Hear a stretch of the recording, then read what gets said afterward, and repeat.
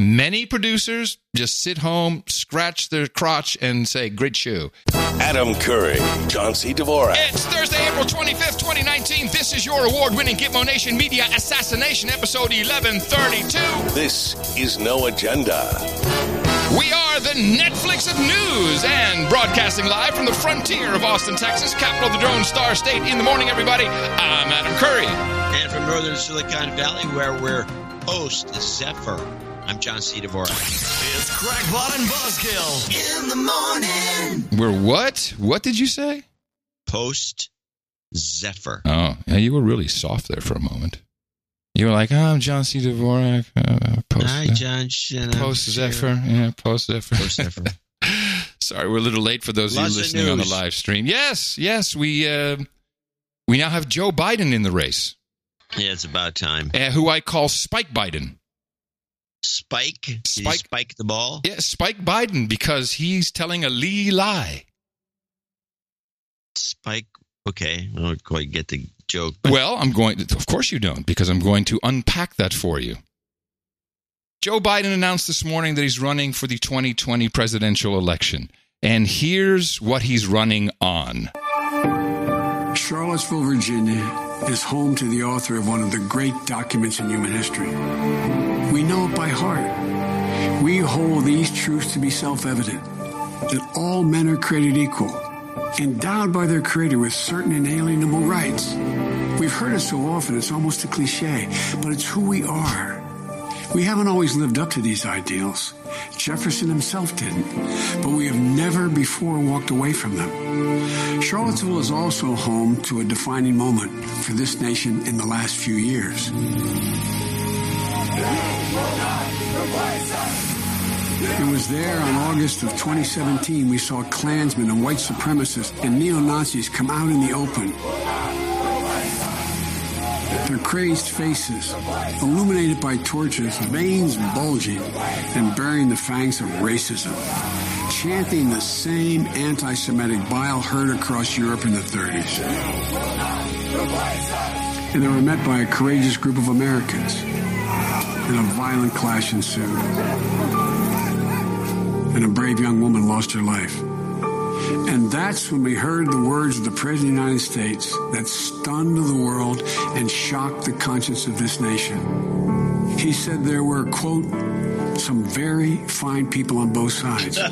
Very fine people on both sides?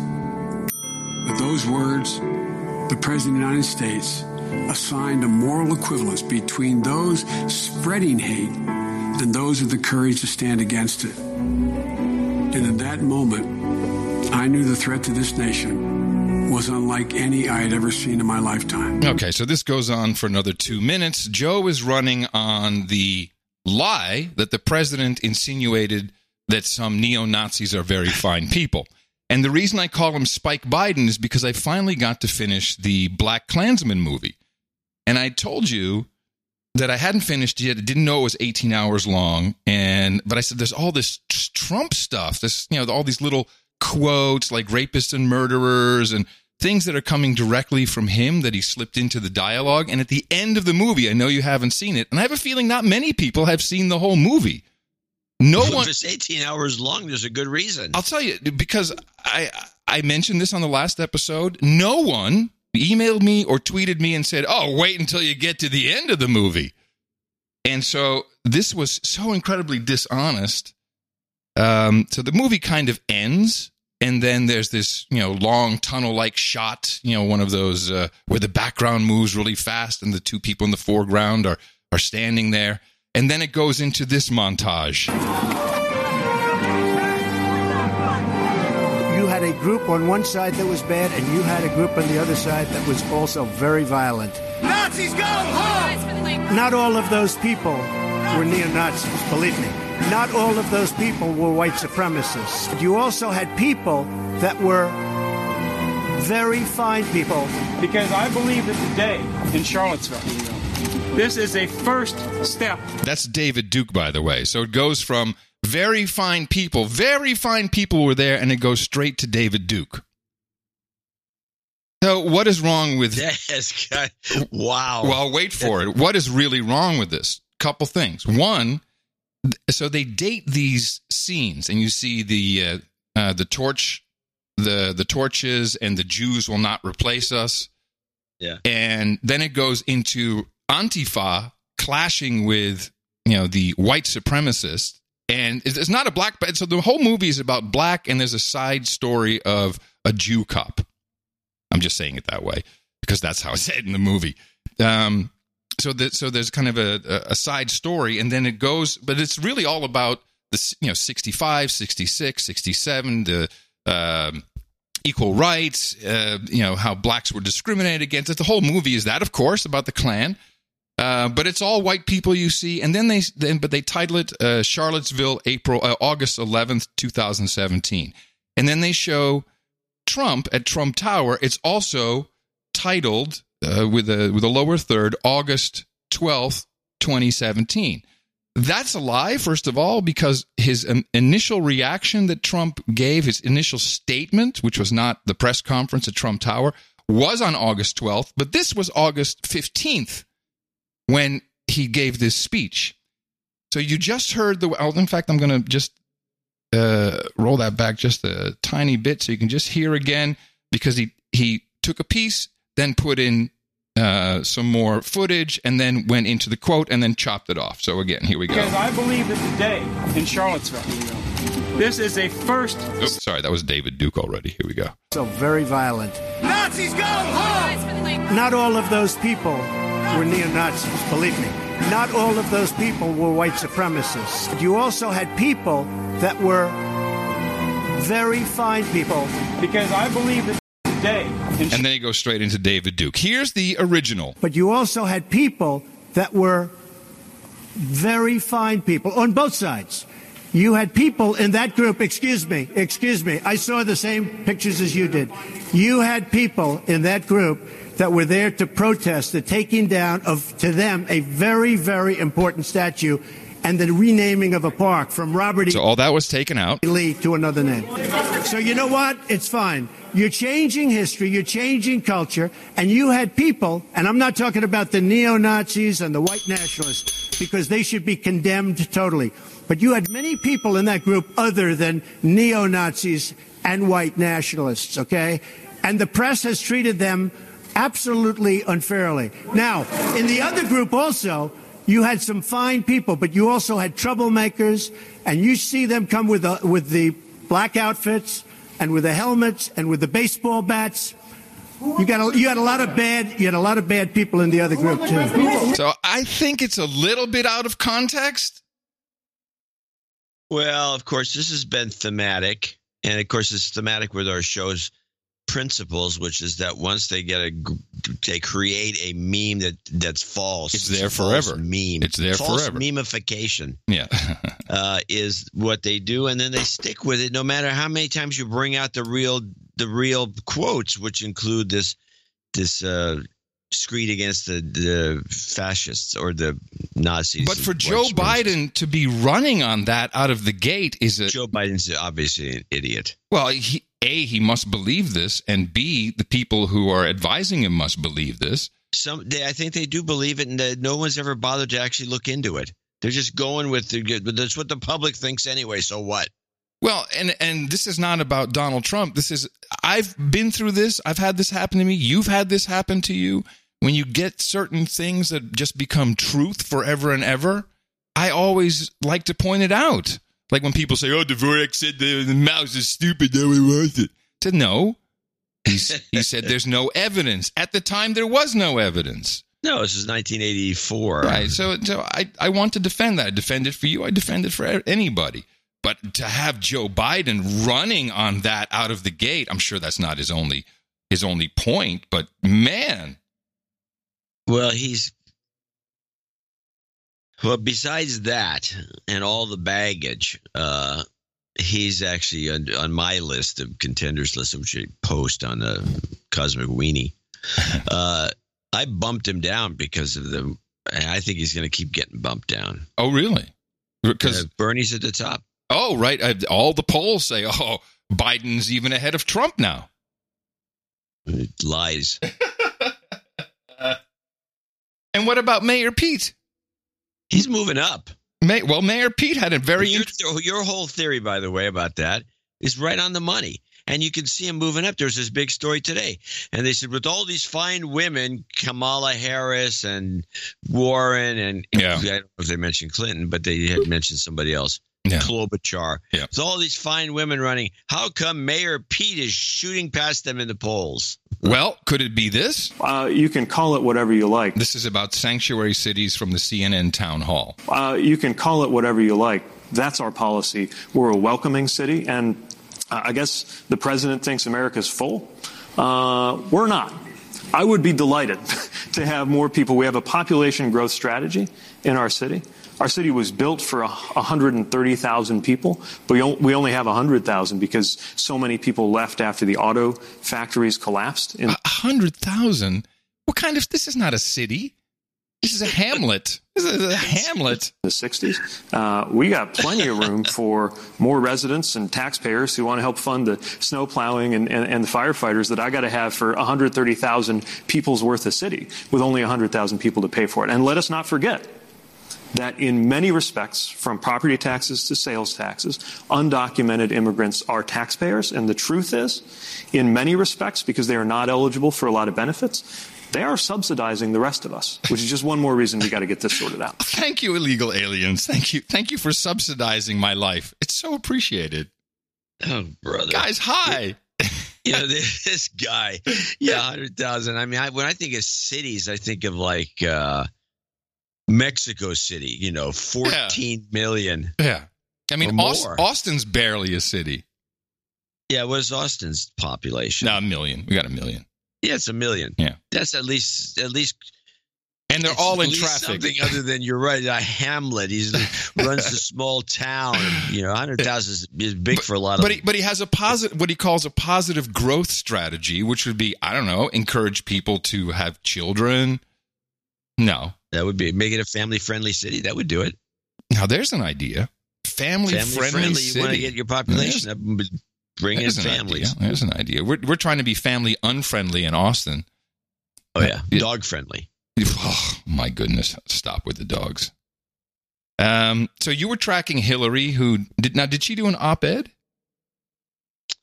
She's done. She's starting to. Her head's popping up every which way. She's making commentary everywhere. I didn't see an op-ed, but I'm sure she's done a few. I think she wrote an op-ed, and she was on stage at some Time magazine event. And I have a clip. The 100 most influential people event. Oh, is she in that? Is she in? She must be. I don't know. She must be. I didn't look at the list. Here's what behind the firewall. Here's what she had to say about. Of all things, my goodness, the Mueller report. Before leaving Mueller, you're a lawyer. Mm-hmm. You're a lawyer, disbarred, but yeah, you're a lawyer. Did Donald Trump obstruct justice as you read the incidences as Mueller lays them out? Well, I think there's enough there that any other person who had engaged in those acts would certainly have been indicted. But because of the rule in the Justice Department that you can't indict a sitting president, the whole matter of obstruction was very directly sent to the Congress. I mean, if you read that part of the report, it could not be clearer. I mean, as I read it, basically what I thought it was saying is, look, we think he obstructed justice. Here are 11 examples of why we think he obstructed justice. But we're under the control of the Justice Department, and their rule is you can't indict. But we do have checks and balances in America, and there is this thing called the Congress. I mean, you could not be more explicit than, please, look at this. You may look at it and conclude it doesn't rise to an impeachable offense. That's your job, but I'm giving this to you. Wow. So she put a bunch of stuff in there that's not in there. Well, quite the opposite is in fact true. As I think it was the Attorney General, or was it Mueller, was asked specifically, the Attorney General was asked specifically if there was no indictment on obstruction of justice because you can't indict a sitting president, to which he answered no several times. This came up on with Crystal Ball, which I think is a great radio name. But she's on, what is she on? I think she's on. We bitched about her before. She used to be on MSNBC regular with your buddy Touré. Ah, yes. Well, now she's on Hill TV, and she had Joe DeGenoa on as a guest, and hilarity ensued, we shall say. But it starts off with exactly this point. Barr said he asked Mueller 3 separate times, did you base your decision on the fact that a sitting president cannot be indicted? And Mueller said, I did not. It literally says, here are the considerations that guided our obstruction of justice investigation. Is Mueller a liar? Well, I'm asking if Barr is a liar is really the question here, because it says very clearly here that one of the considerations was Mueller then should have said, I would have brought charges because there's evidence, but I can't bring charges. That's exactly what he should have done. So let me just say something right now about what he just said. Don't you dare suggest that Bill Barr is a liar. I've known him for 30 years. He's one of the finest lawyers this country has ever produced. He came back out of retirement to serve this country. There's not one shred of evidence that anything he said either the other day or now or today was a lie. Don't ever say that in front of me about Bill Barr. You have no evidence that he lied, and you know it. But I'm telling you. You said he may have lied. What I'm telling you is that what he said this today in the press conference is inconsistent with what's in the report. That's not a lie. That's okay, fine. It's not fine. You're on national television calling the Attorney General a liar. I didn't say that. You suggested it very strongly. All right, I think we're done here. I think we are. Good. That's the best kind of television, though. I love it when people get really that's upset. The stuff that people love to see. Yeah, cat fight. That's what you want, man. That is but the best. Now, but the host, for one thing, the host can't handle that, especially her. She's sensitive. Before we get into a very, she's just playing her old MSNBC game there, and this guy was just like putting up with it. Well, he's playing his Fox game, isn't he? On Fox all the time. DeGenoa? Yeah, I think so. I think he's a Fox guy. Now, before I move into any collusion, I got a text just before the show, and this is something for your Cosmic Weenie rundown. This is from one of the millennials, and she says, just so you know, front runner for my age group and education level is Elizabeth Warren. And to which of course I was dealing with the mic issues, and so I texted back, well, of course, no more debt. And she got a little offended because, it's just a text. I said, no, I'm agreeing with you. She says, yes, this is exactly what we're all saying. We have tens of thousands of dollars worth of debt. We'll vote for someone to remove that. The question is, can she motivate them to vote? Well, if once they realize that she's full of crap, she is a do-nothing senator. She has never done anything. She talks a big game. And if you're going to be suckered by somebody just talking a big game, they talked a big game, I'm going to vote for her, then it's a problem you've got. But she's not viable as a candidate with that platform.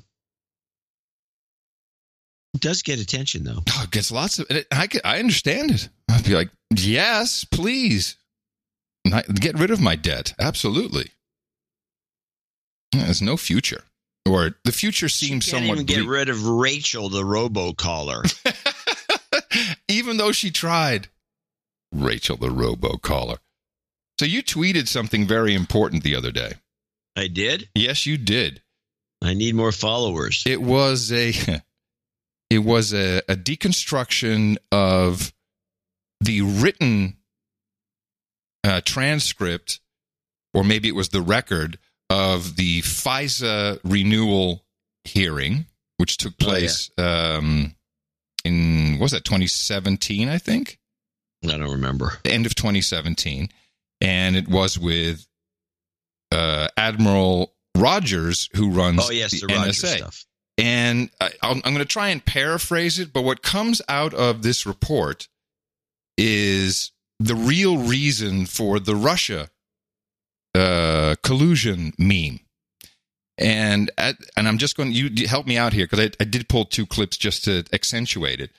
But in general, around 2016, Rogers discovered that there were consultants inside the NSA database, and they were either directly doing so-called about queries, which means you can just take a phone number or an IP address and say, hey, click box 17, tell me who this is. Then it will spit that back, and then that was being exported outside of the NSA to, again, and contractors is not all that uncommon. Ed Snowden was a contractor, as an example. And so it came to light that this was taking place, and it turns out it was happening since... Yes. I'll give you a little more backup. Rogers noticed just on his dailies, briefings, that the numbers of these queries had skyrocketed. Yeah, let's play that clip, and then this is exactly what he's saying. This is Senator Lankford, who, of course, understands this is all showboating. So he knows exactly what he's asking, and Rogers knows exactly what he's answering. Admiral Rogers, this spring, NSA decided to stop doing about queries. That was a long conversation that's happened there. It's now come out in the public about that conversation, that was identified as a problem. The court agreed with that, and that has been stopped. What I need to ask you is, who first identified that as a problem? The National Security Agency did. Okay, so how did you report that? Reported that to who? How did that conversation go once you identified we're uncomfortable with this type? So in 2016, I had directed our Office of Compliance, let's do a fundamental baseline review of compliance associated with 702. Okay. We completed that effort. My memory is I was briefed on something like October the 20th. That led me to believe the technical solution that we put in place is not working with the reliability that's necessary here. I then, from memory, went to the Department of Justice and then on to the FISA court at the end of October. I think it was something like the 26th of October, and we informed the court we have a compliance issue here, and we're concerned that there's an underlying issue with the technical solution we've put in place. We told the court we're going to need some period of time to work our way through that. The court granted us that time. In return, the court also said we will allow you to continue 702 under the 16 authorizations, but we will not reauthorize 17 until you show us that you have addressed this. So what he was seeing was, and there's a follow-up clip to this, what he was seeing was a high number of errors occurring based upon people doing an about query, and he felt that the about query is really, that's close to unmasking. And this database, and according to Section 702, is not allowed to be used to spy on American citizens in the U.S., American citizens abroad. Foreign nationals in the U.S. also not allowed to spy on them. There can only be incidental unmasking if you're tracking someone in another country, not a U.S. national, who happens to be talking about or to an American, but that could be inside the United States, and that would be accidental.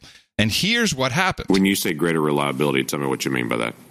Because it was generating errors. Our Office of Compliance highlighted the specific number of cases in 2016, and I thought to myself, clearly it's not working as we think it is. We were doing queries unknowingly to the operator in a handful of situations against U.S. persons, and I just said, hey, that is not in accordance with the intent of the law. Yeah, clearly it's not only the intent, it's the actual statute itself that we protect U.S. persons from. Yes, sir. This is foreign directed. So what I'm hearing from you is the accountability system worked. Yes, sir. That the issue rose up. We're collecting. We do have information on U.S. persons. We don't want to get that information. Immediately, the process started going through to be able to stop it. The court then put the final stop on it. It was corrected, and then that's now cleared. Yes, sir. And in fact, we're purging the data as well. Not only have we stopped doing it, but we're purging the data that we had collected under the previous authorization. So what did not come out in this hearing, but was in this written transcript and links in the show notes, was a fantastic breakdown by, what was that, the Conservative Treehouse? Was that a Breitbart operation? Who is that? I have no idea. Something like that. Is that so? That ability stopped at the end of 2016 because it was being abused and they shut it down. But what we find out is this had been going on since 2012, and the only explanation for that is that the Obama administration most likely with State Department were spying on all kinds of Americans since 2012. All of a sudden it stopped. That's when Hillary writes in an email, we're all going to hang together because spying on Americans will send you to jail for a long time. And the insurance policy that Page and Strzok spoke about was not to stop Donald Trump from becoming president. It was to insert the Steele dossier into the spying they had already done as justification so that the spying would not come above board. Then all of a sudden, because she didn't become president, they trigger the so-called insurance policy, and then they're able to bring in Bob Mueller, who knows this extremely well. He's been a part of how this system works. In fact, he also oversaw the PRISM system, which started as PROMIS. Do you remember the PROMIS system? It was a Yes, I do remember it vaguely. It was a Silicon Valley company called Inslaw. And they developed this database that they licensed to the NSA and FBI, and Bob Mueller was overseeing it. And people were throwing everything in here. Then they loved it. It became this massive, massive collection of VIN numbers on cars and house titles and credit cards, and everyone's just jamming it in there. It was really the precursor to PRISM, and PRISM we heard about from Snowden, of course, and now this is all tied into these new surveillance databases.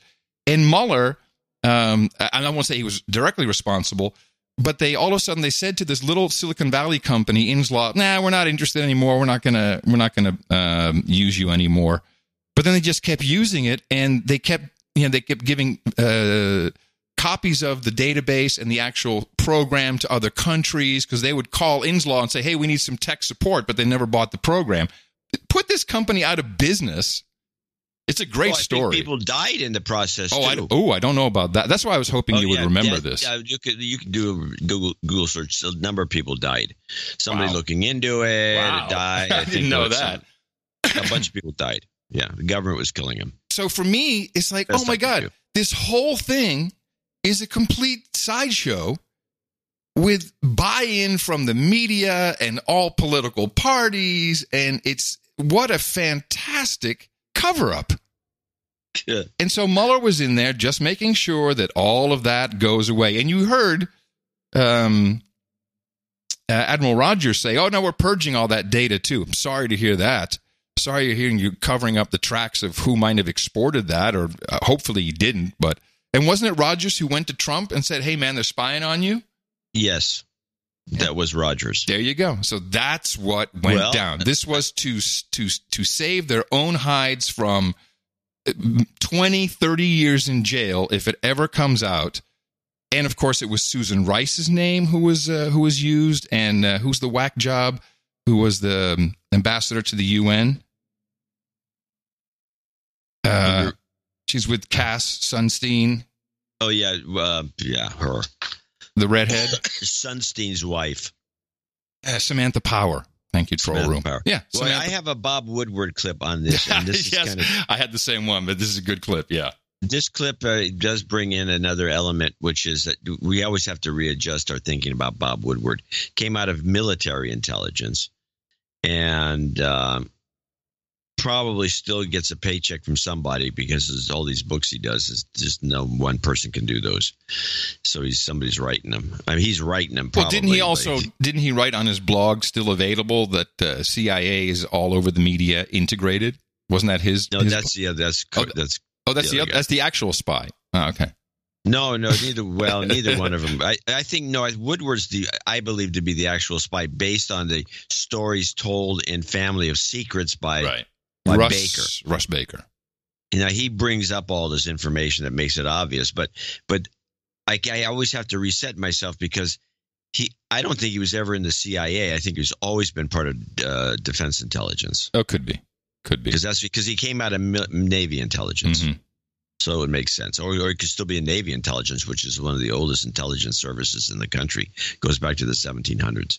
Anyway, but let's listen to what he has to say, and he kind of slams the CIA in this. Yes. More than 2 years ago, back in January of 2017, when the Steele dossier first surfaced, I remember you're saying right here on this show that it is a, quote, garbage document. Do you feel that the Mueller report basically discredited it, and to what degree do you think it played a role in the Russia investigation? Well, that's what's going to be investigated by lots of people, including the Attorney General and including Senator Lindsey Graham. And the Inspector General is also doing it. Yes, and it should be. I mean, what I found out recently, which was really quite surprising, the dossier, which really is got a lot of garbage in it, and Mueller found that to be the case. Early in building the intelligence community assessment on Russian interference, in an early draft, they actually put the dossier on page 2 in kind of a breakout box. I think it was the CIA pushing this.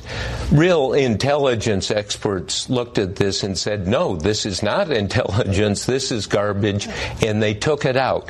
But in this process, the idea that they would include something like that in one of the great stellar intelligence assessments, as Mueller also found out, is highly questionable. Needs to be investigated. Now, how would he even know that in a draft it was on page 2 unless he was really in the know? He's really in the know. So, as I think we agreed, and the thesis of the show is, this Mueller investigation was a cleanup, a mop-up of this spying for 4 years on perhaps political opponents. There was also insinuation that the IRS scandal, that original IRS database, which was delivered on compact discs to the office of Eric Holder, that was the original political spying. So if this indeed is what it looks like, a cleanup operation, I don't think Mueller was able to make it clean that no one gets busted. I think there needs to be a fall guy. Or a couple. Well, I'm thinking Strzok and Page. Strzok and Page are targets, but they're a little too convenient, it seems to me. Well, but you could you could probably put a case around Strzok and Page and make it look like they're just a couple of rogue FBI folk. Well, they're the ones talking about the insurance policy in text messages, so that's kind of smoking gun. Yeah. Once we understand what that means. Well, he's never fully explained it. No, but that's what Mueller put in place. I don't know. We'll find out. This is rolling out kind of nice and smoothly. But it's mind-boggling to me because we already thought this, but then when I read that whole FISA transcript, I'm like, oh man, everything has been a sideshow. The whole kit and caboodle. And now I can't watch any of these discussions. It's just dumb. It's completely dumb. There's nothing to do with what happened. And other people must have figured this out. It can't be just us here in our little no agenda hole. Oh, I'm sure a lot of people. I mean, when you see even Woodward when he's talking on that Chris Wallace's show. I think he's covering his own ass for shit he said. Kind of. At the same time, he probably knows a lot more than he's ever going to talk about on TV. Yeah. Yeah. All right, then we've solved that. We've solved the collusion. I have, here's a good one. Yeah. So lighten things up. So Zuckerberg has a podcast now.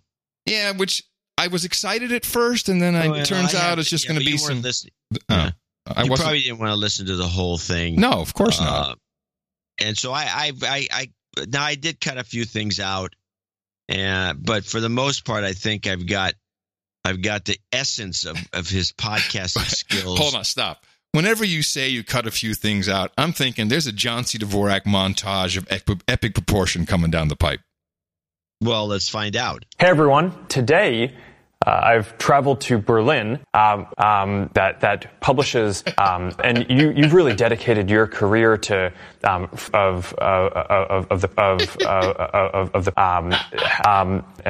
I don't know if you want to start off there. We have a lot of stuff to cover, and in the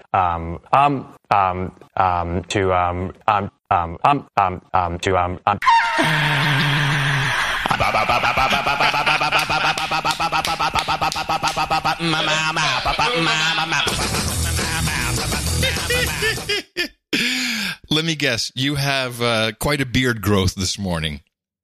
Seeing as you used all your razor blades. No. Good one. That's pretty much the podcast. There's a lot of podcast news today. And before you go into the podcast news, I want to say, did you listen to DH Unplugged? No. Horowitz apparently found some research that indicates there are 500,000 podcasts. Oh, I'm sure. It's just like sure. It's just like blogs. Now, the best. There's two things happening. And the best is this Netflix of podcasting, which I've now heard Spotify is going to be the Netflix of Amazon, Audible was going to be the Netflix of podcasting. And now we have this new app, Luminary, the Netflix of podcasting, where you become they have exclusive podcasts that you can't get anywhere except inside their app. Yeah, great. But no one's going to listen to those podcasts. Well, yeah, I mean, the thing is, didn't we go through all of this once before? Haven't we been around this horn? So first about being the Netflix of anything. It's like being the Uber of anything. Yeah, someone said correctly, well, Reed Hastings is worth the $3.7 billion. Yeah. They burn $10 million a month at Netflix. They're not in a money-making operation, nor is Uber. They are not money-making companies. Uber's really losing his butt. Yeah, so they lose. Netflix had to pay $100 million just to keep Friends on their system. You know, and when you are the conduit between the content and the consumer, it is a horrible business to be in. Trust me, I know it's true. Because the minute you have success with something, the price goes up. That's just how it works. So Friends hasn't been on for what, 20 years now? When did Friends go off the $100 million in licensing fee? Yeah. But, so here's the problem. Another mistake that is an obvious one, and we've seen it happen before with this Luminary. So of course they want to make free podcasts like the No Agenda Show available to people in their super secret app. And so, so they're paying certain, I think, they have some famous people doing podcasts. That doesn't matter. Good on them. So, someone's making some good money doing a show for this Luminary outfit. But, and this happened, we've seen this before, and I can't believe that they fell for it or didn't do their research. Apparently, in that app, they are sucking in the individual shows. So, this episode, which would be NA-1132-209-04-25-final.mp3, they store that on their own server so that they can count downloads against it to ultimately sell ads around our show or any other free show. Sure. Well, that's a copyright violation. You can't do that. How is it a copyright violation? You literally take a copy of our show and sell ads around it. That's a violation. Yeah, but aren't we common with attribution? Isn't that? I think it's doable. So what if in the middle of the show, all of a sudden there's a stop and then an ad comes on? You're okay with that? There isn't it. That can't be done. But they can do it right before the show starts? I would think so, yeah. Well, you understand that a lot of other podcasters who do not employ the value for value model are A, angry because they won't get a piece of that. B, they can't track it. They can't track how many people used Luminary to play the show. Yeah, it's impossible. Yeah.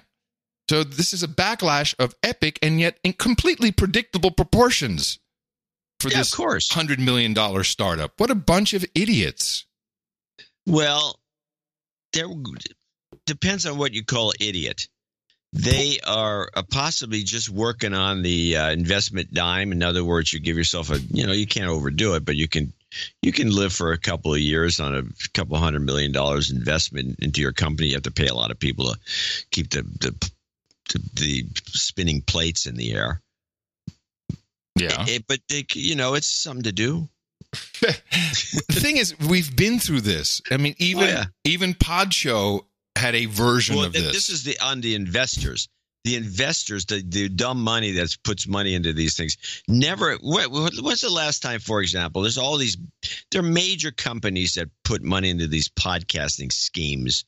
Gimlet and all the rest of them are highly financed. Yeah. Has any of the VCs, the venture capital guys, the guys who really have to do due diligence because it's usually somebody else's money they're using, did they ever call Adam Curry, the guy who invented the whole thing and actually ran a network called Pod Show?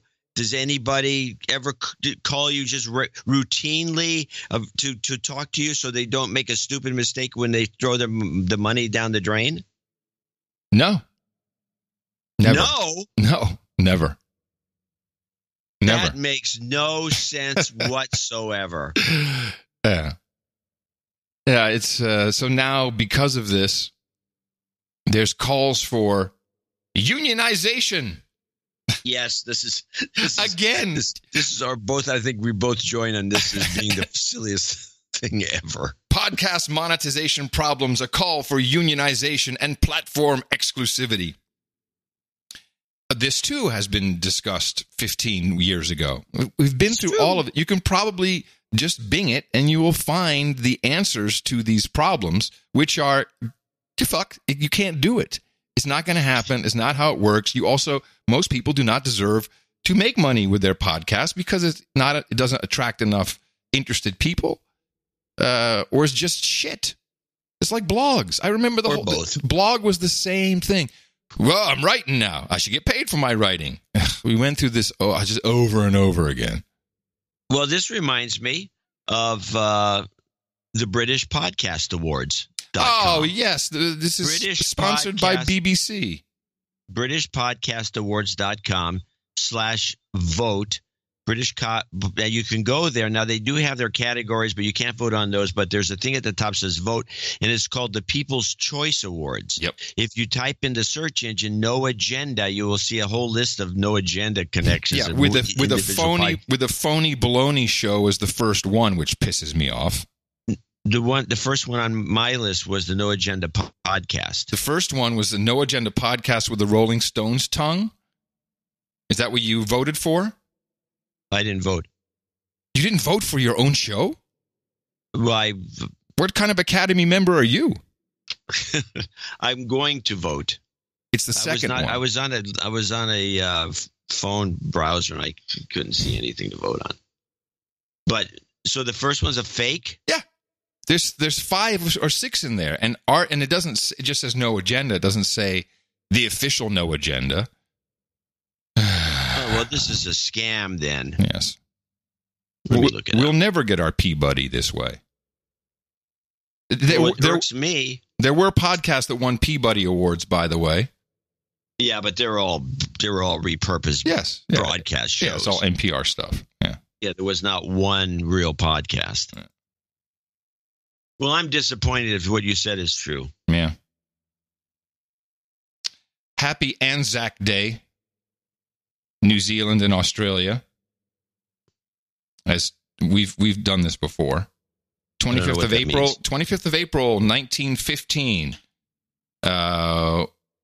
New Zealand and Australia remember the landings at Gallipoli, I think it is. Gallipoli, the first major international war action neither of their armies was involved in. So they what? Yeah, well, it's like a I don't remember this bit. It's like a Veterans Day. Huh. Gallipoli. Well, I just wanted to say Happy Anzac Day. I remember the last time we talked about it, we couldn't figure out what Anzac meant. And of course, the NZ is for New Zealand, and we have Australia. Well, this is also the little period where the Spanish-American War started in 1898. Yes, you wrote quite extensively about that in the newsletter. Well, not too extensively, but extensively enough that it killed the no one donated component. Well done. Hey, nice. Hey, I want some content in the newsletter. Okay, stop begging for money. Content. Okay, here's some content. Yeah. We Yes, exactly. I feel obliged to put content in the newsletter once in a while, and it's just it always comes out the same. Yes, it doesn't work. It's not a good idea. Doesn't work. Work. People talk a big game again. Elizabeth Warren. Everybody talks a big game about wanting content, but when you give it to them, they don't. You get right down to it. Nah, not really. No. But that was quite the phony baloney war, and one of our early false flags. Yes, it blew up the Maine. I like the picture.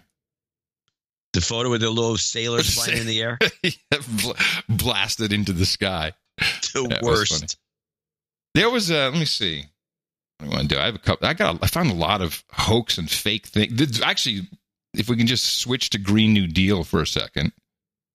I think we can do that. Which I'm sure you're happy to do.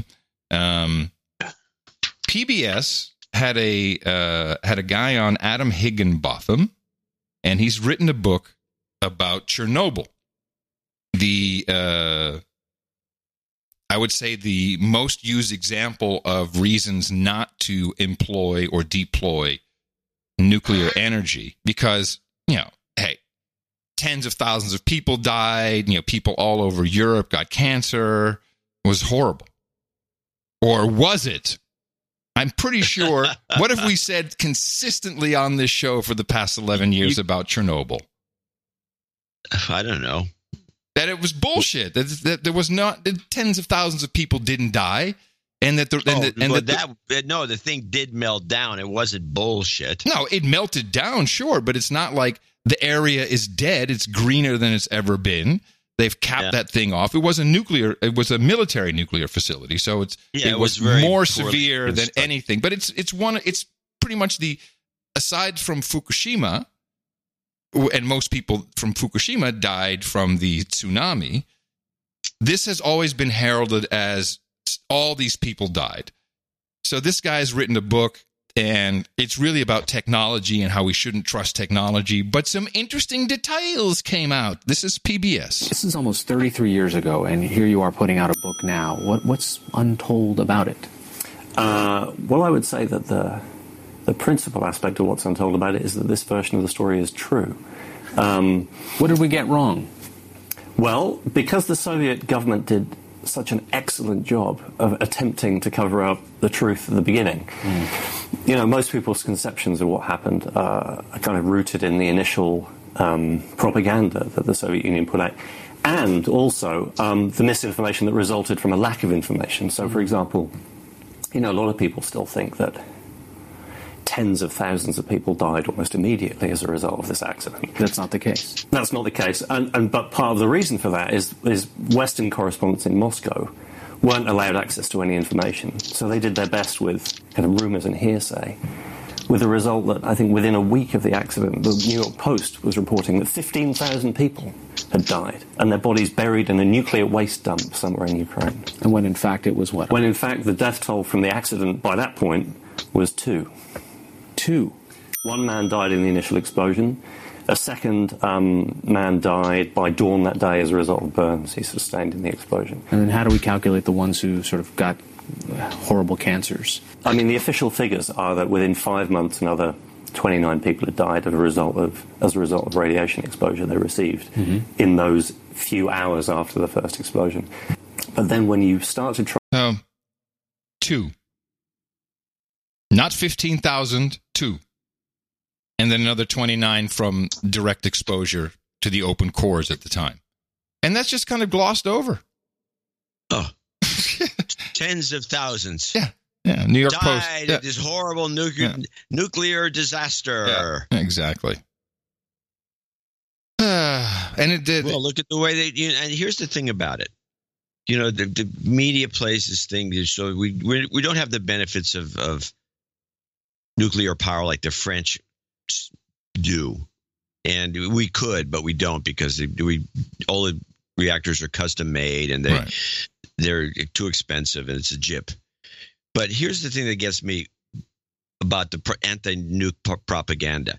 So Fukushima goes off, and you end up with lot of chit chat about the waste is headed our way. We're all going to get wiped out on the West Coast, or all the irradiated this and that. Wait. Don't we have that guy with the Geiger counter on the beach? The guy with the Geiger counter on the beach. And then we have people like Alex Jones, who seems to be on the right. Here, hold on. Right side. Listen to this. This is from one of our clips from 2013. It's the Geiger counter on the beach. Here I am. I'm over background. The alarm's going off. Here I am on the beach. There you go. That's sort of the levels we're dealing with here. And I'm standing straight up. This camera's at. This was the kind of shit that was going on. Oh, we got it on the beach. It's in the tuna. It's in the sushi. So you can't eat the fish. But the point I was making is you have the right wingers who should be pro-nuke selling iodine tablets. Selling iodine, that's right. As if we're all going to die because of this Fukushima. We're coming in, they'll be here next week. It's a cloud. The cloud is coming over California. The cloud and all the rest of it. I mean, come on. The dolphins are carrying nuclear plastic. All kinds of stuff like this. And now we have another hoax, another Green New Deal hoax. Very disappointing that the famous Sir David Attenborough is a part of this Our Planet. Oh, yeah, he's co-opted completely. Yeah, and it's really good. Well, first of all, the guy has such a seminal voice for documentaries. It's just pleasant to listen to him, and he instills trust.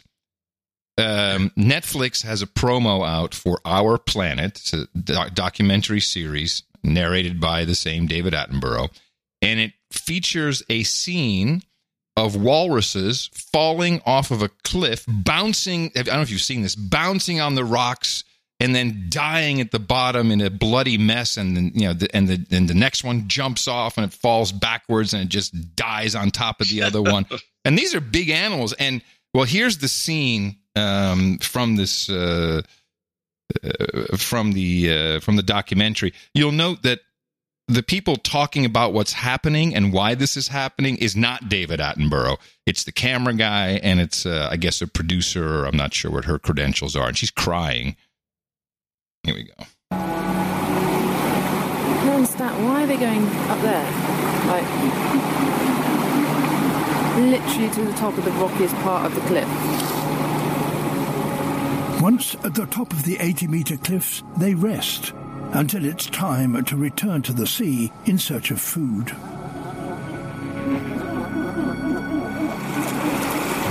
That's the last little section, isn't it? The really steep bit, and they all just... It's really steep, that bit. One's going to go. There's one right on the edge. And now it's falling off in slow motion, bashing its head against the rocks, blood spurting out, falling down.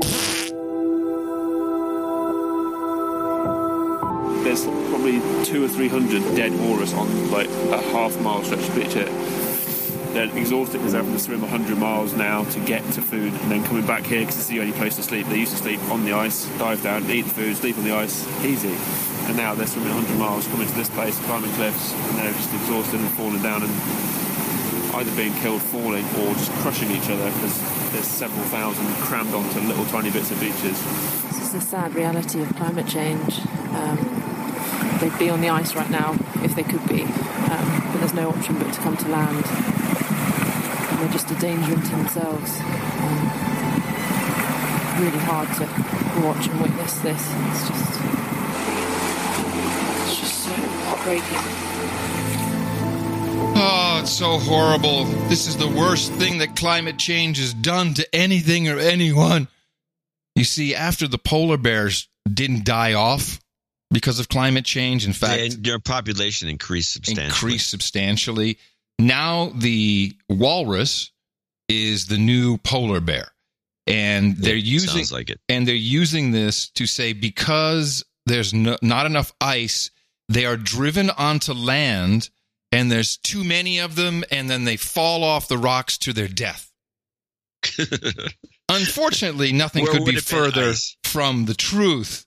This is called a land haul, and And walruses do this periodically. They did it in the 1980s. When the population outstrips the food supply, they do this land haul maneuver, and they kill themselves in order to ensure there's enough food for the younger generation. And in fact, the walrus population is doing quite well. It's up from 100,000 to 300,000. But yet, because of global warming, they're throwing themselves off of the cliff. A total lie. Yeah. Shameful. But hey, you could be the Netflix of podcasting. Next, I have the clip of these climate change. Now, I want you to just pay careful attention here. Climate change, big numbers off Democracy Now! In climate news, an alarming new report published in the journal Nature Communications finds without immediate action to curb greenhouse gas emissions, melting Arctic permafrost could add as much as $70 trillion to the overall economic impact of climate change. Wow. 70 trillion. Nice. From melting ice. And whose numbers were those? She never said. I couldn't find them, but I'm sure somebody came up with them. $70 trillion, that's a lot of money. But the $70 trillion, I think, what's our GNP is like? I don't know. 1 or 2 trillion. I mean, it's like the whole world has to shut down to pay for this stuff. It's bull crap. It's just bull crap. Yeah. 70 trillion. There was an now I gotta look up the GNP, see what it is. There was an interesting research study published by the University of Chicago about the renewable portfolio standards, something I had not heard of before. Okay, I'm sorry. Our GNP is 19.6 trillion. So this would be the entire production of the United States for more than 3 years, 3.5 years, to fix the problem of the melting ice. Anyway. Oh, okay. Sorry. Well, unless something else horrible is made up to go along with that. Yeah. Okay. Shut it down. Renewable portfolio standards, something that's been going on since the turn of the millennium. And individual states have these RPSs, which is the amount of renewable energy you have to have, and there's a sliding scale for it. Turns out there's 29 states that have these renewable portfolio standards, Texas being one of them, surprisingly. And so, as we know, and I think you see more energy companies advertising this fact these days. We played one a couple shows ago. When you have more renewable energy, you need more gas-fired energy. Or it could be nuclear, but these are the people that are the happiest. They're like, hey, we're all in. Shit, we'll build some windmills. No problem. And here's what the numbers break down to. Just to give you an idea of what you really need in actual plant capital or capacity to go to keep in stride with the renewables. And it's a very lengthy report. But the idea is renewables have a 30% capacity factor. So if you want to go to 50% renewable, you have to build 166% renewable capacity, which means you need to have 115% base load provided by fossil fuels, such as gas. So to get to the 50% renewable portfolio standard, you need 281% to assure 100% base load power. So fossil fuel companies are going to make out like bandits because of this. And that's the truth of your Green New Deal. So that we're talking almost a threefold increase. That's a lot of gas. Yeah, it's too much. And I put this research in the show notes. It's, as I said, it's like a 50-page document. But it's all from University of Chicago, so pretty reliable. And it just shows you that this is where we're headed. You're literally making the fossil fuel companies rich. And I'm not, hey, consider nuclear. That's never done. That's why the thing is scamish. Well, I think because of these numbers now, I think the nuclear industry is becoming interesting to investors. But wait a minute. If we need to have that kind of a baseline power load, then the $1 billion investment per nuke plant kind of looks okay over time. And I think you will see this change. It has to. I don't think we can even provide that much natural gas. A lot of fracking going on. Well, yeah. The whole country will sink because of the fracking, but we'll have renewable energy. I just thought that was a fascinating set of numbers. It's scary. Well, let's go to Sri Lanka then and catch up with this. Okay. Do you have any reports? I got some thoughts on it. I got one from ITN, and then I have an ISO, which is part 2, 4-second clip of part 2 of this, which is a standalone ISO. It just so happens to be the part 2. But report from Sri Lanka, this is independent television news. The police trying to usher people away from the first of a series of controlled explosions they conducted across the capital today. A nervous public watching on as they dealt with another suspicious vehicle. Security is at its highest level here, even at the morgue, where relatives are still arriving to identify the dead. With the country's churches still in lockdown, details have started to emerge about those responsible for the Easter Sunday attacks. This house in a quiet residential area of Colombo was where the family of 2 brothers responsible for the hotel bombings lived. When police raided the property on Sunday, the wife of one of the men triggered a suicide vest. Senaka lives on the same street. The woman killed herself, her 2 children, and 3 policemen. Neighbour Mohammed knew the bomber's father and can't believe his family were responsible. Almost everybody knows from this lane, he's a famous guy and he's a rich guy and he's a good guy too. He never thought this will happen from his house. It's a really big shock for everyone. The government have confirmed all 9 suicide bombers were from well-off Sri Lankan families, and one of them studied in the UK. A worker at a copper factory owned by the Cinnamon Grand bomber told us they were shocked when the bomb squad turned up. Looking, he's very, very good man. Can I guess that's the ISO? No, the ISO is what he has to say next. Inside, Iblis. Iblis, understand? Very bad. Very bad. You understand English what? Very bad.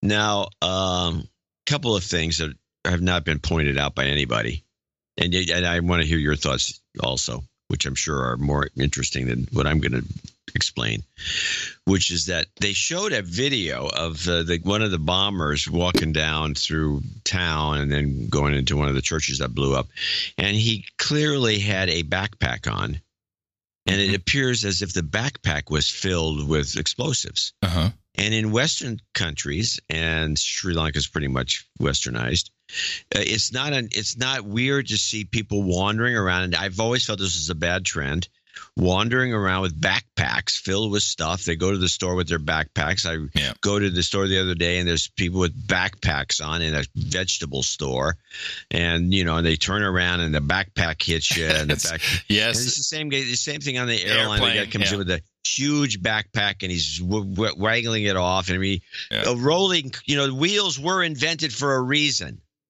But okay, you want to carry around a load, you're a Sherpa, you're going to walk around this back. But I think these guys have switched. And so when they said that this woman blew up a vest to kill herself. Yes, I hear I don't believe so. I believe it was a backpack. And I think that the future of these bombers is backpacks. Not vests. It's too hot. Nobody's going to be – well, I mean, in the Middle East, the people do this because they wear black and it's 140 degrees out. But in other countries, like Sri Lanka being a good example, people are in short sleeves. They don't really have they're not going to be wearing a vest, but they will be carrying around backpacks. And I think this needs to be, I think the bombers have figured this out. Well, David Hogg can sell some of his clear plastic backpacks. Could be required by law. Yeah, it could be. Well, so you had some thoughts on this. I there's a number of things going on. And first of all, it's always disturbing to realize that the United States Navy started a huge exercise in Sri Lanka on the 19th of April, a multi-day exercise. So we had a lot of people there in the port. Just always interesting to note whenever you have that going on. I think that, well, it's obvious that this operation was not just some willy-nilly thing. It was organized quite well. We immediately had a boogeyman who we never heard of before, National Tawhid Jamaat. Immediately, right away, just like 9/11, we had, here's a passport. It's got to be these guys. And please recall that we had two clips from Fox News when the Notre Dame was burning, people saying, hey, wait a minute, there's something going on with churches and people, and they shut them down. Shut up, you can't talk about it. Not a typical Fox News move, who love conspiracy, certainly if it's anti-Islamic. I think that this interrupted the operation, and the last thing the people running the Sri Lanka operation wanted was people calling out or more hate being generated against Islamists in Europe versus where this took place. Two clips here just to give you some thoughts as a quote, former FBI agent on Fox News. I think it's with Shep Smith, actually. And this is the intelligence community's line, and I know that because I got an email from Pachenik, and fully recognizing he's my handler to a degree. Yeah. His email said, you should do a show about how Christians have been persecuted all around, the world. I've been tracking this forever. He's never told me to do a show about anything. He's never even listened to the show, as far as I know. Seriously, he keeps saying, how's your radio show? Okay, fine. It's great. It's a great radio show. So that to me said something. You want to be pushing the anti-Christian meme? I'm not so sure. Let's listen to the FBI guy first, who's read in on the topic. And retired FBI Special Agent Bobby Chacon. Bobby, thank you for being here this morning. Tough news, but not... It's not Shep, obviously. For someone like you, this is not something new. We've seen Muslim radical terrorist groups attacking Christians around the globe. What does this attack tell you? Well, it's an outreach, right? So we've had relative stability in Sri Lanka for at least the 10 years since their civil war ended. So it tells me that this radical ideology is spreading, the Indian subcontinent now being attacked. And so, it's another sign that the Middle East is not the sole source of these attacks, and that we'll see more of these attacks in places where we've seen relative stability. Okay, and how do they... Yeah, boy. Oh, yeah, you can wait for it. So they're setting something up. Yeah, this group, NJT, you're right. There hasn't been... Oh, we even have an acronym for them now, NJT. It used to... Oh, yeah. This is very quick, these things, John. Never heard of these NJT guys. Pop, there they are on the scene, pushed by everybody. Can I stop you for a second and mention one thing, because there was a lot of battling going on. We heard about all the terrorism going on in Sri Lanka, but we have to always remember that during that era, which just ended 10 years ago, as the guy pointed out. Civil War. It wasn't a civil war as much as it was terrorism, but between two opposing forces. But it was Buddhists and Hindus. Yes. And there was no Muslim component, but now all of a sudden there is? In fact, you're jumping the gun a little bit, but you're correct. The Muslim population is very small, under 10% in Sri Lanka. Christian population, about 7%. The majority are Buddhists. If you're going to send a message to somebody, which this is, and I'll get to that, you don't, especially in light of it's historians call it civil war, everything I've read, but it was Hindus against Buddhists. And in fact, you had radical Buddhists. So we don't want to spark off something internally. We got to blow somebody up. Well, we're not going to blow up Muslims. Let's blow up some Christians. And, by the way, there were hotels, not necessarily. There were 3 hotels, 3 churches. So not necessarily all places of worship. But you want to avoid the Hindus or the Buddhists because that could set off some other stuff when you're just doing this to send a very clear message. Yeah, this group, NJT, you're right. There hasn't been radical Islamic terrorism in Sri Lanka, but their aim is to spread the global Islamist movement to that country. So suicide bombings, those are the types of things we saw from al-Qaeda and ISIS. I mean, is this part of that same strand still alive? Sure, and make no mistake, while they're identifying this local group as the one that carried it out, the planning and the support that was needed to carry out an attack like this has undoubtedly been supported by significant assistance from outside of Sri Lanka. I would not be surprised if the investigation determines that there was significant assistance coming from groups outside that country to support an operation like this. It was very coordinated, very planned. This small local group inside Sri Lanka, while it could have carried out an attack like this, I doubt that they did so without material support from outside that country. So we have to look at ISIS, we have to look at al-Qaeda, we have to look at some of the other international groups that are able to send that kind of support, both financial, training, bomb making equipment, bomb makers, and those kind of things. I would imagine they're going to find a lot of that support came from outside Sri Lanka. He makes it clear. Outside. Okay, yeah, outside. Couldn't have said it many more times before it became obvious. Remember that both Hillary Clinton and Barack Obama tweeted about Easter worshipers? All people who I believe, and I know this sounds crackpotty, but I believe they all knew something was coming. They didn't know exactly what it was, but they knew something was coming. It was a big message to Sri Lanka. Sri Lanka has had an ongoing dispute with India. India does not want them in bed with China as part of One Belt, One Road. What has China just done? They have poured hundreds of billions of dollars into the port, the very port where the U.S. Navy was during this attack, doing an exercise. I believe, and you look at the political things have gone on with an appointment of an interior minister who was then kicked out because India didn't want it because that guy was friendly to China. This was India, with help from, I think, us, sending a message saying, screw you, you have to get China out of there. We can't. It's very important. Again, it's in the shipping lane. Look on the map where Sri Lanka is. Yeah, it's a part of the choke points. The Chinese they've militarized parts of this port, part of this base. So we're there to make sure they don't go crazy and do something while this operation takes place. It can't be Buddhists or Hindi. It has to be, well, we're not going to do Muslims, so might as well do the Christians in a couple of hotels. And I think people fucking knew about it. That's why they were trying to keep it calm. We don't want this huge thing. We only want it focused on this one little group in Sri Lanka. This group, by the way, which trained apparently in the same area where the Tamil Tigers trained.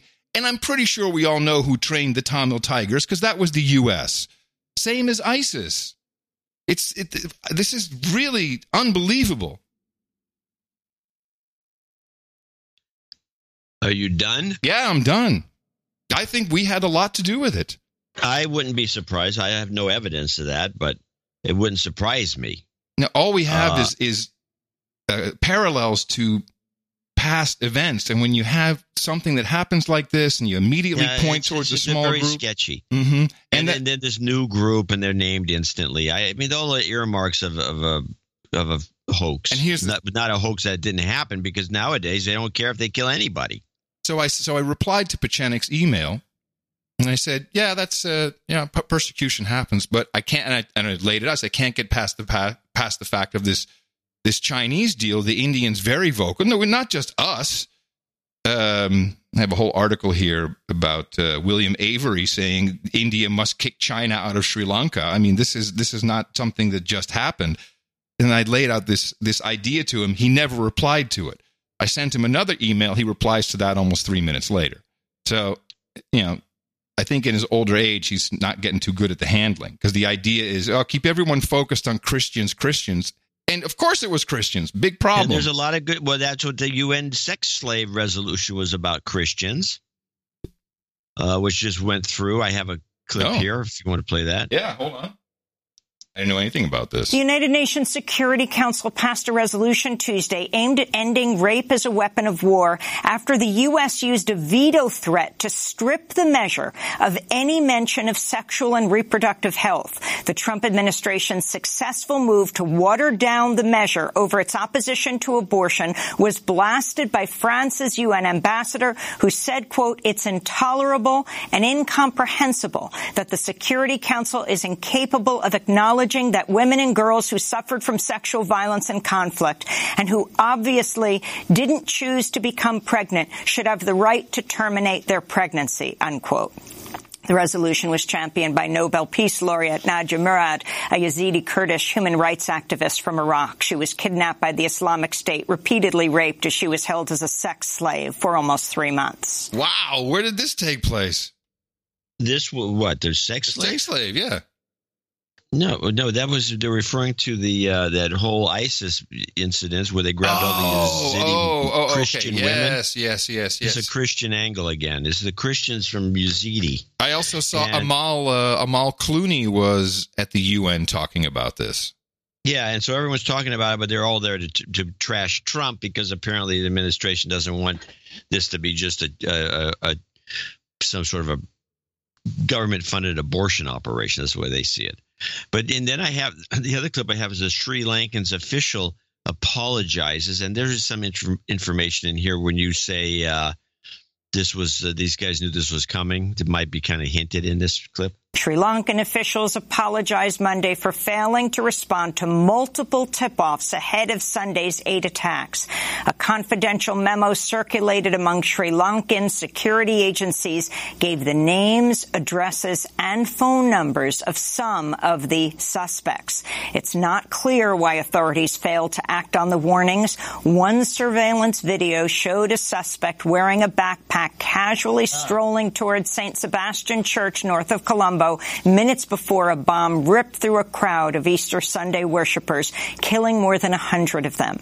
On Tuesday, the self-proclaimed Islamic State claimed responsibility for the bombings. The group circulated a video purporting to show 8 members of a Sri Lankan cell pledging allegiance to the group. Now, I have to say that generally speaking, when the ISIS people said that they did something, it's usually something they did, like the Vegas attack, for example. Right. Which we've had is nothing but mess. But I'm wondering if we have, because ISIS has been pretty much wiped out of Syria, and their headquarters are gone. We don't even know who's running the place. So how are you going to get an official pronouncement from them unless the official pronouncers are now co-opted? It could be our military intelligence or CIA saying these things. We kind of know of ISIS. We kind of know who ISIS is and who trained them in Jordan and who gave them weapons in Syria. We kind of know them. Yeah, well, that's why we also gave them like a whole cache of weaponry. Yeah. Yeah, well, that was trained by our group. But thanks, Obama. Pretty much. Thanks. I didn't notice time just flew by, so it is high time for me to thank you for your courage and say in the morning to you, the man who always puts the C in crackpot, John C. Dvorak. In the morning to Mr. Adam Curry. Also in the morning to all the ships at sea, feet on the ground, subs in the water, feet in the air, dames out there, knights and dames and knights out there. Yeah. In the morning to everybody in the troll room. Hello, trolls. NoAgendaStream.com is where you can always drop by during the live show, chat along, troll me, troll everybody else, maybe be helpful, crack jokes, one-liners, work on your comedy routine.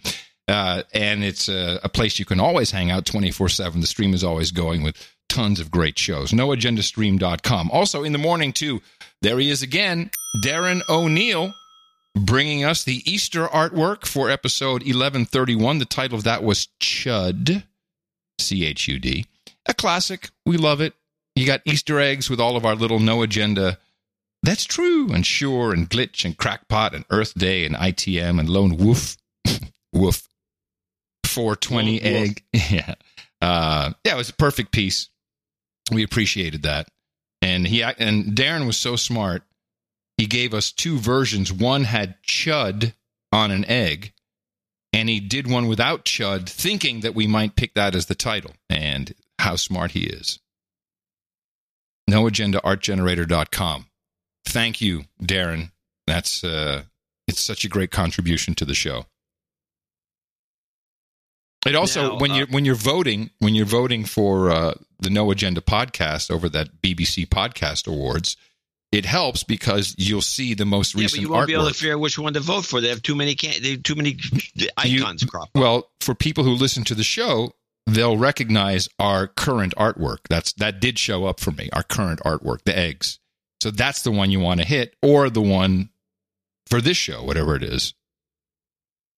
Well, we got screwed. Of course we get screwed. All right. Well, let's thank a few people who. Now, who was the? Now the show that we're talking about that had the. What was the artwork that Darren did? I'm not understanding your question. On Chud? Yeah. Oh, he did the same piece of art, only he put chud on one of the eggs, and then he did a version without chud. That wasn't him. That was Uncle Cave Bear. Are you sure? Am I giving the wrong person credit here? Yeah, it's Uncle Cave Bear. He came. Darren O'Neill's piece was not. It was just a no agenda on the egg. Oh, then I gave the wrong person credit. Oh, I'm sorry, Uncle Cave Bear. Well, good catch, John. Huh. Okay, I'll fix that. Yeah. Well, after that whole, I'm glad there's two of us. This is good news. News bomb. News bomb. Akbar. Yes, Archduke, or he's actually Grand Duke, I believe. Maybe not. In Virginia Beach, Nussbaum. He says, lifelong friend. Shipmate, lifelong friend, shipmate, and brother from the Armed Forces. MC passed last night. All is not well. K, NK, and J. Oh, sorry to hear that. So he lost a friend. Anyway, came in with $333.33, and we'll give him a moment of silence. Kendra Hartzell in Riverside, California, came in with the same amount, and she actually wrote in an email, which I didn't catch to begin with, but I caught it now. Dear John and Adam, just want to say thank you for the media deconstruction. Your show provides so much value. Thanks to my favorite son. He knows who he is, for introducing me to the best podcast in the universe. Nice. NJNK. All right. Thank you very much, Kendra. Sweet, straight up note. Easy. Those are our two executive producers. We go down to John Kresick, $222.22. We don't have a lot of people today. For show 1132 should be Thursday. Please accept this donation for from two proud parents on behalf of our son, Andrew Kresick. He also is celebrating his 18th birthday this week. Andrew is graduating from high school. Yes. He already understands the formula and is mentally prepped for college. The show is a great product. Can you play Two to the Head, Goat Scream, and Can You See That Juice? So I wonder what school he's going to. If he's going to be a no-agenda prepped college university student, that should be interesting. Yeah. And he needs to tell us how everything is going. Yes, and you're on the list. Fantastic. Can you see that juice? You've got karma. We have James Martin at $200. He says, I was one of the attendees at the Portland meetup on Saturday. Had a great time meeting everyone. Hope to see you all in the future. Also, I used to listen to the show sped up with the silences taken out. That's a double whammy. But now I like it, the more natural sound of the original audio, as it gives me some mental breaks, especially when at work, which is where I listen most of the time. And finally, meetup.com does suck. NJNK. Yes. That's why we do what you do in technology. If you don't like what's out there, make one of your own. I will say, how hard is it to code this stuff? I was looking for a particular segment on an old show, and I went to noagendaplayer.com, which is completely new. Have you seen this thing recently? No, I have not. Noagendaplayer.com it's beautiful, and the producer who's done this, because we don't maintain or build any of these sites. I don't think we don't even have the domain name. Noagendaplayer.com. He could sell this. He could open this up to any podcast. It's so fantastic. And now you have the ability to annotate. So you can come in and you can say, like SoundCloud. You say, here, I want to put a little note here. Here's where this topic of discussion started. And it was so helpful. It's just fantastic. Just a little plug. It's a good plug. Well, this is what the Value for Value Network is. Yeah, I don't mind you plugging the thing. It sounds terrific. Yeah, we have thousands of producers, and we have no advertising, and yet here we are. And we haven't unionized yet, although I'm thinking about it. Well, I'm going to bust your union. I'm your scab. You're going to scab me out. I'm going to scab you out and do the Adam Agenda podcast. Adam Agenda. John Agenda. Yeah. Dame G Money. dollar G sign. Money. Dame G Money. G Money. Mm-hmm. $200. Hey, guys. What's the episode where you all tell us about how the show production works? 200 point something. Whatever the highest number, 200.8, I think, or 200.6. And how producers can contribute with ISOs. I don't know if we ever did a show about that. And such. Also, my friend Whitesell is a douchebag. Oh, hold on. Douchebag. Call her out. We just did. Whitesell, you love the show. Give some of that value for value love. Donating feels good. Love you. Mean it. Dame G Money. Well, okay. Since we have no more executive or associate executive producers, I'll take a moment to explain. Once again, this is the value for value model. We don't have an audience of listeners. We have a network of producers. Many producers just sit home, scratch their crotch, and say, great show. Sometimes they go out and they help propagate the formula called hitting people in the mouth. Other people use their talents or their knowledge. So particular stories you can send in. Just adam@curry.com. I can say john@dvorak.org. Does that work? Yeah, it tends to. Yeah. Or squeakychair@dvorak.org. No, I don't have that set up. Although the chair does want its own email address. And you can, we have many different places where you can contribute, just annotating the show on noagendaplayer.com or going to, there's also, I found the No Agenda, like one big PDF file. The hell was that again? Damn it. Keep forgetting to promote that one. It's like, it's a topic list of every show we've done. It's a huge PDF. Really? Yeah. God damn it. What show does it end at? The most recent one. Which one did it start at? I didn't look, but it was such a huge file. Now I forgot where you find. I'll put it in the show notes. I'll find a link to it. Well, I like to find it myself. Yeah, I tweeted a link to it the other day.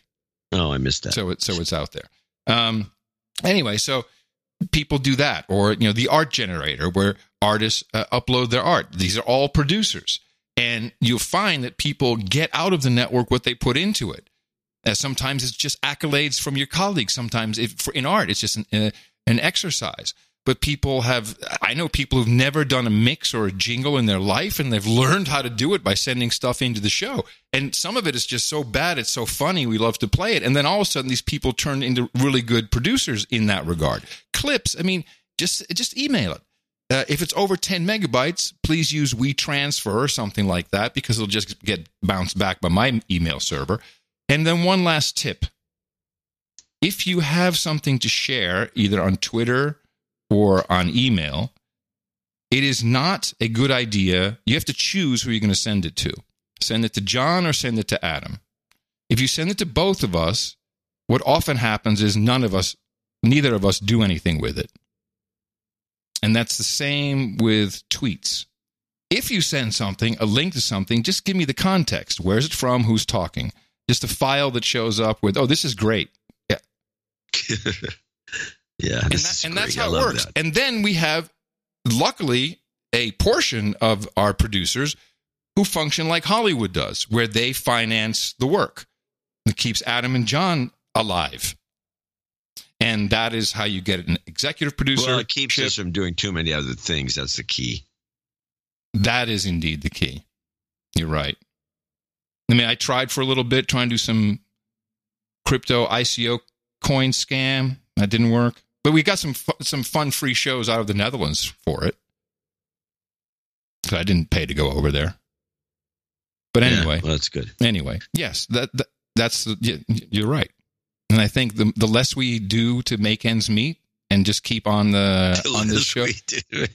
That's our attitude. Well, yeah. How do you make ends meet? We do very little. I mean, I've really given up on becoming a millionaire again. It's like, I don't think I got any more ideas in me. I don't think I got any. I'm too tired. I don't want to go pitch stuff. I don't want to do anything corporate. I've completely corrupted myself. I'm patently unhireable. Well, it's nice not to, it's nice to be able to do the kind of one thing digging we do without having to worry about that, because people have no idea how hard it is to bring some of these topics up in a commercial environment. It's not even possible. No, you can't do it. You can't do it. It will won't not be accepted. Let you talk about any of this stuff. Won't be accepted. You're exactly right.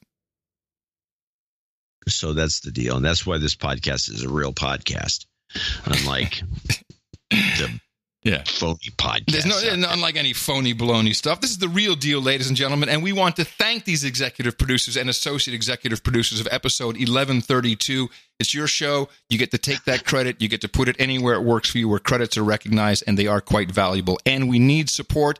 More than this, hopefully, for our next program, which will be on Sunday. Visit our donation page at Dvorak.org/NA. Whether you use it or not, at least you have a better idea of what the real insurance policy was. Our formula is this. We go out, we hit people in the mouth.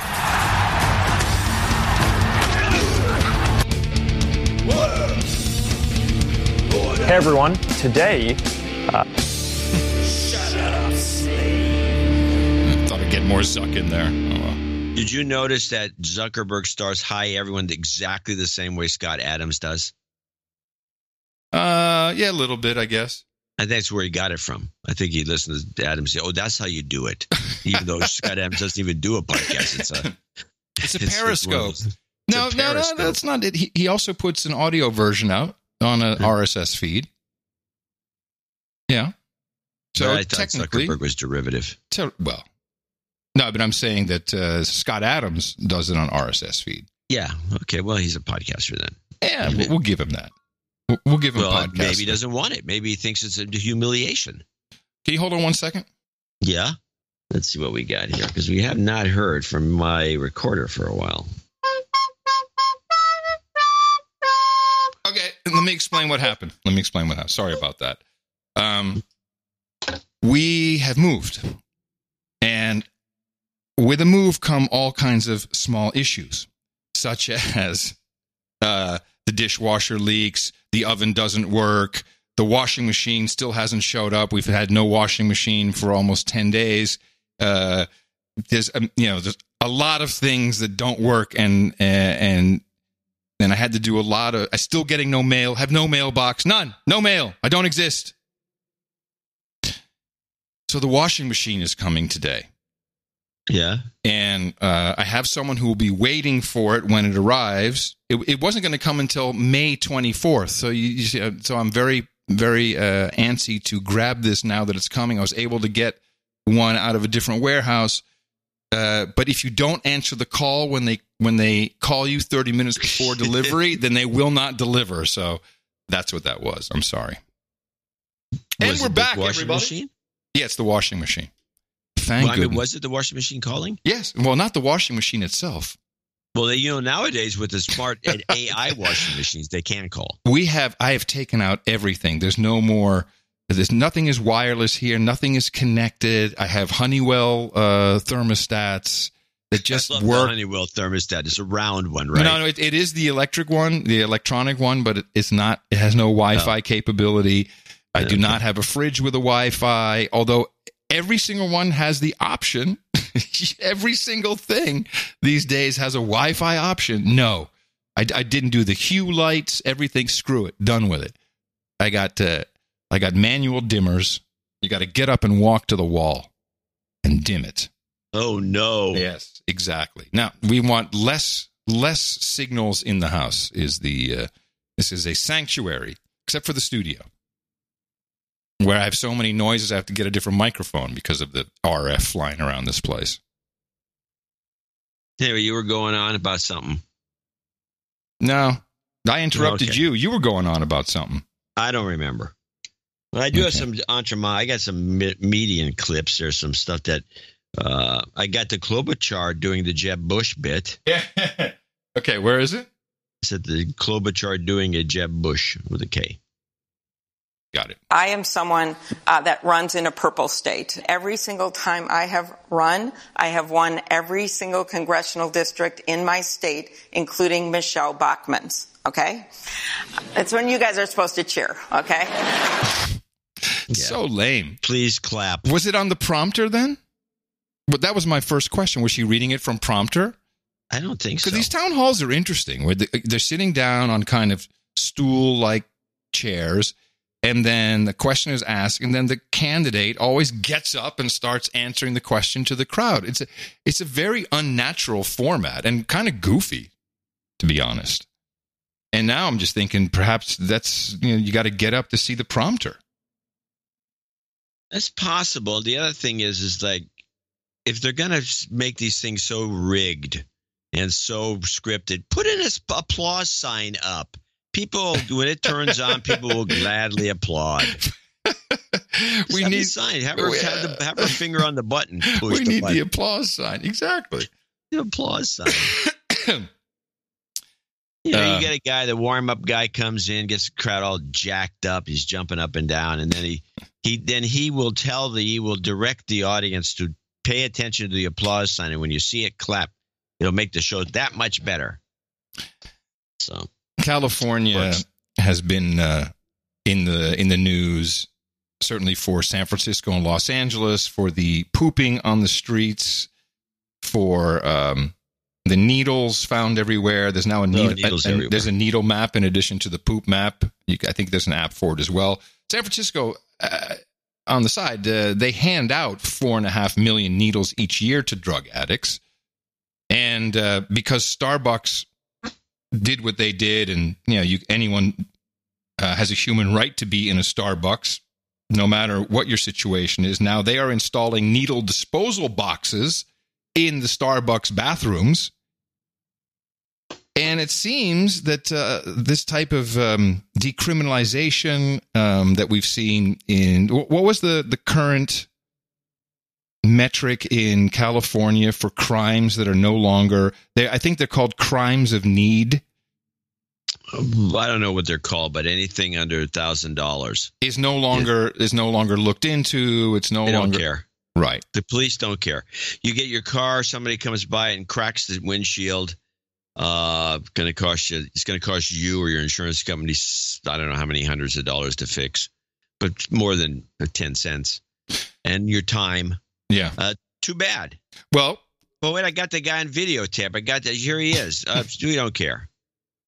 This is rolling out now in Dallas. When it comes to rolling out his new policy for justice reform in Dallas County, DA John Creuzot makes no apologies. We have an overcriminalization of America, and it starts with poor people and people of color. And we know that. Everybody knows it. Everybody says we're going to do something about it, but nobody ever does anything about it, and so that's why I'm acting. Council members listened as the DA outlined his plans to eliminate prosecution of certain low-level crimes, including marijuana offenses and theft of personal items worth less than $750, unless the theft was for financial gain. My concern is it's going to have the hardest impact on these low-income, high-crime areas. Councilmember Sandy Grayson expressed concern over the DA's policy to not prosecute thefts for crimes of need. Because I think we're not really considering the business owner in this. What if 6 people come in one day and take diapers? 6 different people. how does he recover that loss? Another concern, the DA's plan to cut back on prosecuting crimes of trespassing and panhandling. That is killing Pleasant Grove, killing us. Councilmember Kevin Felder says he believes the DA is on the right track. I support what you're doing because Dallas has one of the highest concentrations of poverty in the nation. So it is, they said it there, the crimes of need. That is the term that Well, anyone who's stealing a $700 item for whatever reason, they need the money. Yes, crime of need. Well, then all crimes are crimes of need. Well, this is special cases, John. It's under $700 crime of need. Diapers. So what they're going to do is they're going to let the DA that initiated this, and it's the DA in Seattle who initiated a similar program up north. It's the DAs around here that are initiating this. Kamala Harris is a good example of one of the San Francisco DAs who push this sort of thing. You bet. And so what you end up with is just rampant crime. $700 is not a low. Who gives the idea? Who has this idea that $750 is meaningless? Elites with a lot of dough? Elites with a lot of dough is exactly right. Because, I mean, if you get a speeding ticket and it's going to cost you $200, you consider that a lot of money. Why don't they just drop that while they're at it? It's just ridiculous that they're so cavalier that they think $750 means nothing to anybody. I'm reliably informed that this particular issue, and perhaps even the moniker crimes of need, will be used incessantly in the 2020 election. Well, they're going to lose incessantly then. I don't know. There's a lot of people who might commit crimes of need or could be thinking about it. For instance, NPR just did a story about today's millennial who owns nothing and lives nowhere. It's a part of the gig economy with a native ad. Stephen T. Johnson works in social media advertising, and he spends most of his days using things he does not own. I took an Uber to Equinox to shower before we met, and then went to Podshare. And then came to WeWork. Stephen took a ride share to get to the gym he uses. He does not own a car. At the gym, he rents a locker. He uses the gym's laundry service because he does not own a washing machine. He doesn't even have an apartment, actually. Exactly. We were going to meet at Podshare, this co-living space where Stephen rents a bed. Just a bed in a big open room with about a dozen other people, but it was too loud. So we went to his co-working space, a place called WeWork, where Stephen rents a desk. WeWork is also an NPR sponsor. Well, how coincidental you have that in the story. Let's hear more. Stephen owns so little, he can carry most of his stuff in his hands. I actually gave up my backpack that was the smallest I got down to, and I gave that up 2 months ago. Stephen also only owns 2 outfits. See, even just having a backpack will become suspicious, John, so I think you're right about that. Well, 2 of the same outfit. Under Armour brandless sport shoes, Lululemon pants, Lululemon socks, Lululemon shirt, Lululemon underwear. Stephen is part of a newish group of young people, kind of well off, but also, in a way, homeless. Does Stephen represent a fundamental shift in American capitalism as we know it? The fact is that we can't afford to sort of hoard anymore. That's Skylar Wang. He's a PhD student at UC Berkeley. He studies the sociology of the sharing economy. And he thinks one of the biggest factors in this economic shift is younger people buying fewer houses and choosing to live in dense urban areas and rent smaller places. Part of this is houses just being more expensive than they were for our parents. But when you're more okay with renting the place you live in, it's maybe a lot easier to accept a life where you rent and share a whole lot more. Wang does point out, even if young people own less, they still have a lot of stuff that isn't tangible. I talked to a lot of minimalists. They're the type of people who love to couch surf, right? They own like 30 things. But then the interesting thing is that they hoard digitally. They hoard digitally. They have tons of photographs. They have thousands and thousands of Instagram posts. It's still an economy of stuff. It's just different stuff. It's experiences. I'm speechless. Well, there's a couple of things in there that don't surprise me, especially this idea of experiences. Yeah, this is being studied to an extreme now, and it seems that the millennials, at least one group of them, and I believe it's the older ones, have more. They have more love of having an quote unquote experience. This is why we've noticed this trend with the single batch, small batch, and all these things. You buy a product, right? It has to have a story, and it has to be an experience just to be in possession of it. Yes, correct. No story, no sale. Right. Hey, that's a good one. No story, no sale. No sale. Best price. No story, no sale. And so you end up with this. So everything is kind of centered around this. And I watched this, and it's like, it's flabbergasting, to be honest about it. They will make sacrifice for the experience. I'm still contemplating it, but that piece that you ran tells a lot of this story. Well, you also would be one of the front runners of talking about how inexpensive disk space has become. So for them to be collecting experiences, documenting said experiences, and hoarding them is incredibly sad that they're storing this on Instagram. Even though I believe that the likes and the comments are all part of the experience, and that can go away, that can get deleted, you can get kicked off, anything can happen. And just imagine if that is truly your experiential life, and that is very important to you, and you have no possessions as a minimalist, but you have your possessions are the documentation of your experiences, and it gets taken away. I think people will off themselves. Well, I never thought they did mention that here being an old timer, computer hobbyist type. Oh, sorry. Yes. I want to say when he was talking about his collections, the first thing that came to my mind, and this is why I thought it was interesting what you just said. As he said this, he said, I have all these photos. I have a collection of photos, and I have all my Instagram posts. Right. And the first thing that went right through my brain was, he's somehow backed up Instagram. He has it on a big hard disk. Oh, no way. No way. Well, and now that you mention it, you're right. There's no way. And I will say this, and you've seen this happen over the last 20 or 30 years. There's all these systems that come up, and people, I can store my whole photo collection. I can store the whole thing in full size, and they put instead of having it backed up on a cheap hard disk that you can buy at Costco that has terabytes and terabytes of storage. No. You store it all on some online. Hey, and here's a crazy idea. Here's a crazy thought that I've advocated for many times. Print some out. You will lose your photos.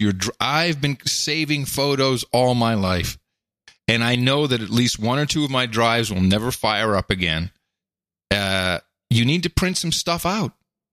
Print it out. You can send it to CVS and go buy on your way home from your shitty job. And I think interactive advertising. The guy's probably making $37,000 a year because he has to compete against the H-2B. H-2B visa workers. Oh, I'm sorry. Now, what you just said, I think, is a great idea. And I will mention Costco and other places. You could put 2 or 3 quote unquote rolls on a small thumb drive and take it to Costco, and they'll print these things out inexpensively, about the same you'd have to pay for supplies to do it yourself, fairly inexpensively, and you will have these backups. And they actually, the gear that the big print guys have is a little better than what you generally have, and it's also, it tunes the photos a little bit. There's going to be an entire generation of children who get old and die, and there's going to be nothing left. I really enjoy having some of my mom's crazy shit, some letters and some photos. Sure. I like the photos. I like photos of my daughter. Black and white photos. Yeah.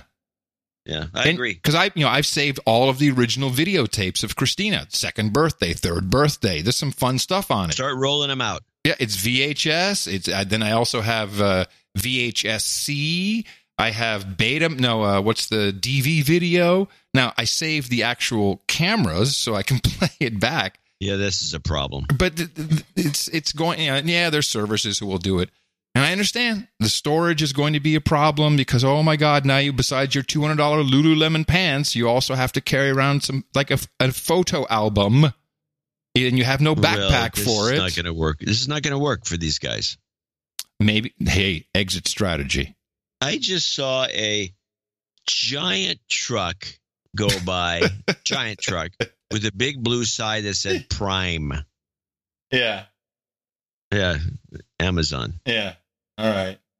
Anyway, they're into this. The way they're doing it is what they're into, and I think they're going to be sorely disappointed. Yeah, I think this is just a warning. Yeah, I agree. Every which way. It's just hey, take it from your Uncle Adam and Uncle John.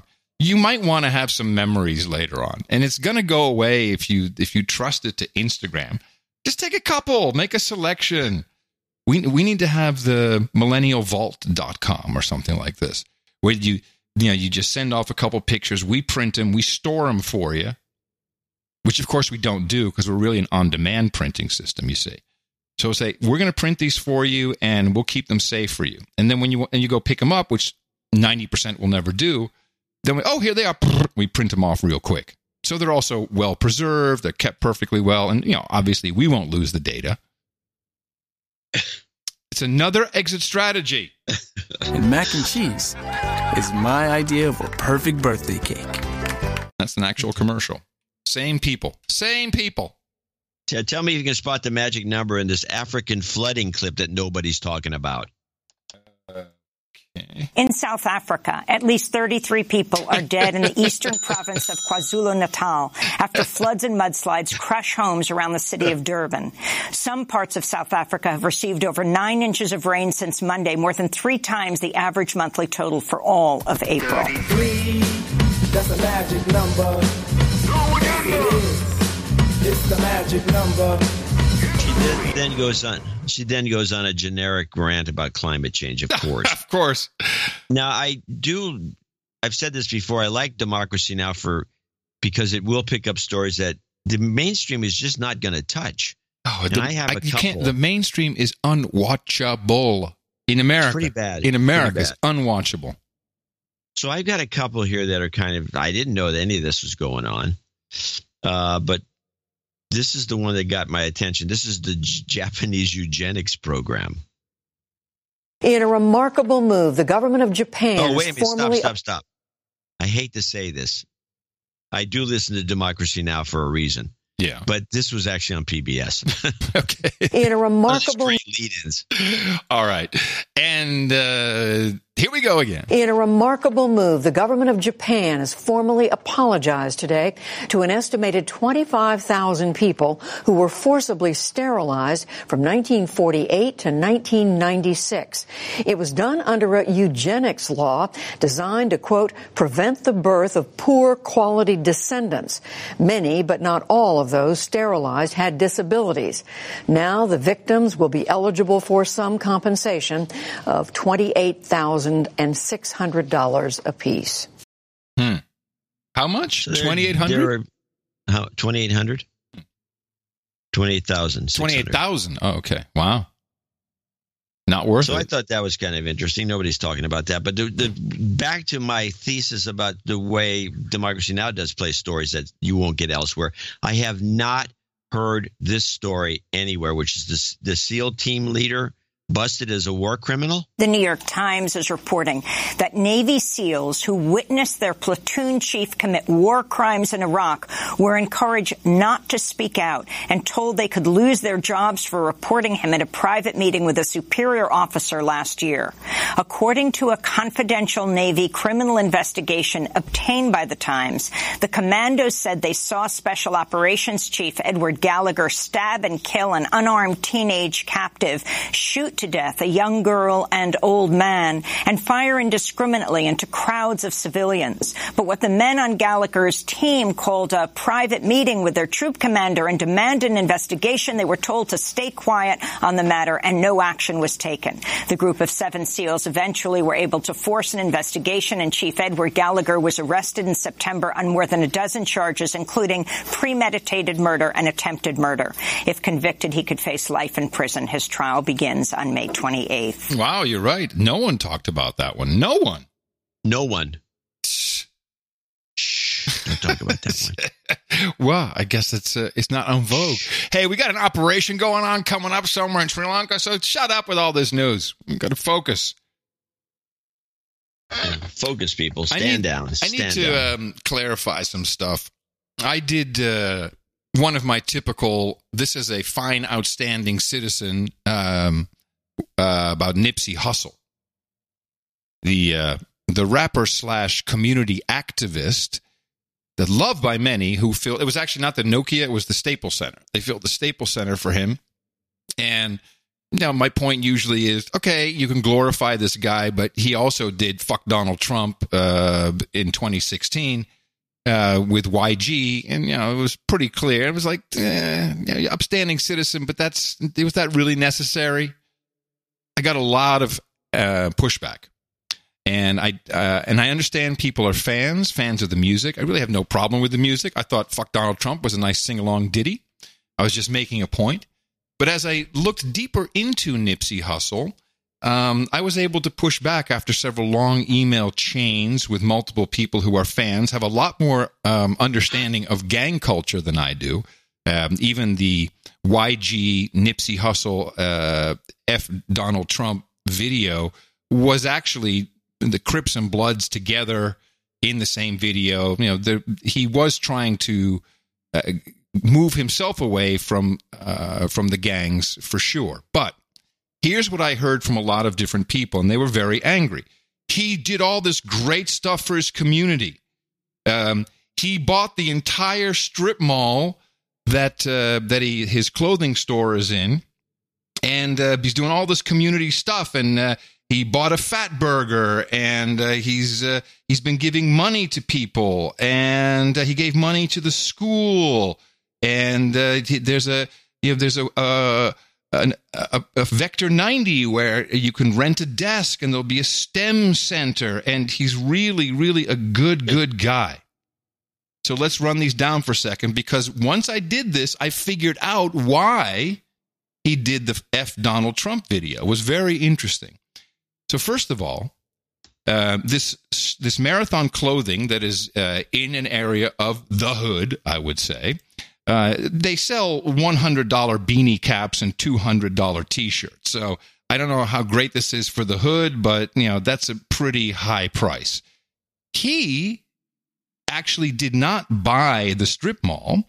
He is a member of a consortium run by a Los Angeles real estate developer named Dave Gross. Dave Gross and Nipsey Hussle, but also I think Jay-Z is in there, DJ Khaled. This is a very typical type of operation where you get a couple of celebrities and you're going to build things. So they bought the strip mall. I don't think Nipsey put any money into it. They bought the strip mall, and guess what they're going to do? They're going to tear it down, build residential units with Marathon as the anchor tenant for retail. I wonder if that will be affordable housing. He did not own the Fat Burger. Early days, he made T-shirts for the Fat Burger staff to wear.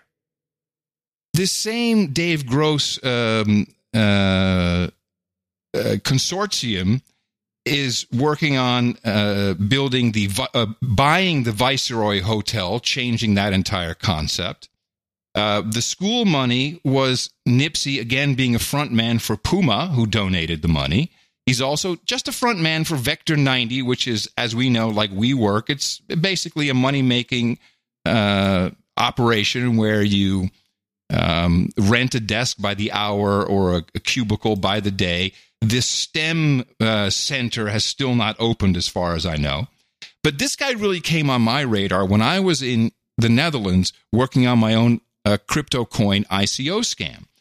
as Nipsey Hussle at the same time was in the Netherlands, and he was signing up, as he says, well, yes, we've invested in this follow coin, and no, he was doing exactly what I was doing, being a figurehead for an ICO, for a crypto coin. Because what is this guy? He is a front man for other people's projects. And then all of a sudden I understood the Fuck Donald Trump song is self-hate. He's exactly the same as Trump. He puts his name on real estate developments. Well, he put his name on real estate developments. Yeah. Yeah, Trump sells his name more and he does stuff. And then there's this conspiracy theory about Dr. Sebi, who had cured AIDS and had different cures for diabetes. And this guy was killed by Big Pharma. And before Nipsey Hussle was shot, he was, I'm going to do a documentary because a lot of his supplements are really special. He was in the supplement game. Zounds. The supplement game. Yeah, game. That's the boner pills. Yeah, the pill man. Yes. So, and I hate because people are fans and they love him, but I do want to say that he really wasn't doing all that much great stuff for the community, as far as I can find evidence of. But you say you're doing great stuff for the community, right? But it was surprising to me to learn that no wonder Trump was a rival to him. Anyway, it's funny. Anyway, that's a long way, by the way, for the Shaggy Dog story is what you just did. Well, I've been sitting on this. That was a long route, long route to Tipperary. You have to understand the amount. Here's what happened. Laura Ingraham did something similar on her show 2 weeks later. And, they had people going after advertisers. Now, we're pretty bulletproof since we have no advertisers. And I had several back and forths where I learned a lot. And thank goodness the people who were emailing with me didn't just say, fuck you, and stop. So I learned a lot about the gang culture, about, you don't, anything with a CK in the word, you don't spell it CK, you spell it CC because CK could be seen as crypt killer. I mean, I learned a lot of gang stuff. And I think Nipsey Hussle was still involved. All I'm saying is just be careful who you worship. That's all. You may now continue hating me. You should, don't forget, it's Adam@curry.com. That's right. He's looking forward to your feedback. Looking forward to it. Yes, looking forward to your constructive to feedback. This day, I've never heard one of these guys' songs. I've never heard of him. And I'm sure that would be, I should maybe keep up with this sort of thing, but you can't keep up with everything. So I'm out of the loop with this character, and it just seems odd that he got so much attention out of the blue. And then at least odd to me. Then there was an election in Ukraine, a runoff election. And as we discussed a second ago, with the lack of coverage in the United States of the story about the SEAL, bad actor SEAL, and some other things, why isn't this getting like this? I watched all the news stories for the last couple of days, and I didn't see anybody opening it with this or even mentioning it. Well, the networks. The only place I could get it from, a clip, which is, again, from one of our vast network of producers, is from Radio Ukraine International. Volodymyr Zelensky, a comedian and showman, has scored a landslide victory over incumbent President Petro Poroshenko. And by the way, for a comedian to score a landslide victory over a guy named Poroshenko, probably the only Ukrainian name everyone has heard of, that's news to me. Volodymyr Zelensky, a comedian and showman, has scored a landslide victory over incumbent President Petro Poroshenko in Ukraine's runoff presidential vote Sunday.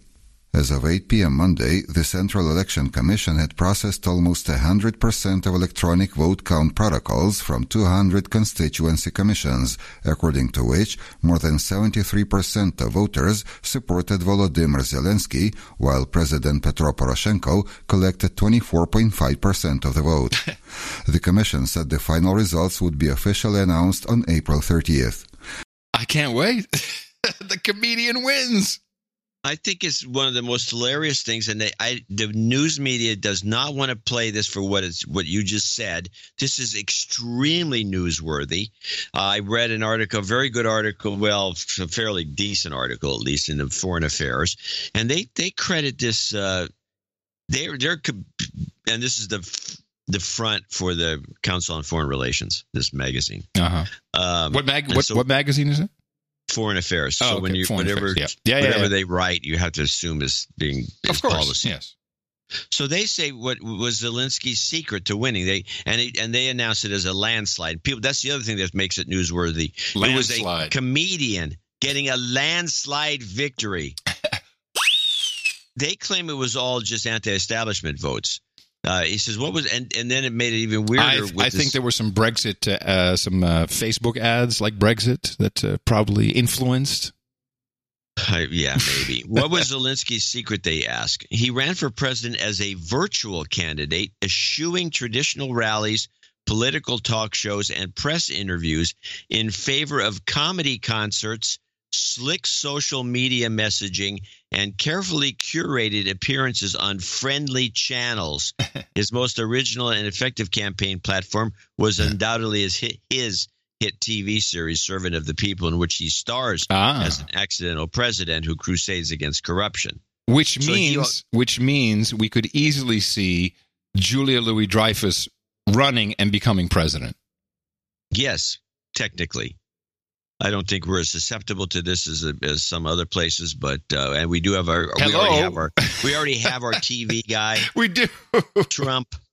So we don't need another one. We don't want to do that 2 in a row. But this guy, so he's kind of a Trump because he's coming from a TV show. But this is like a major event, especially since we're so wound up in the Ukraine or in Ukraine, not the Ukraine. That you'd think this would go float right to the top. No, nobody's just said no. Let's don't even talk about it. Why?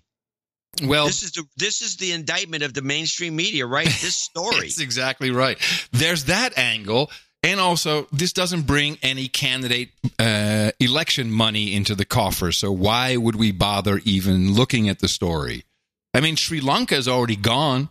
It's already gone, and we're back to Beto.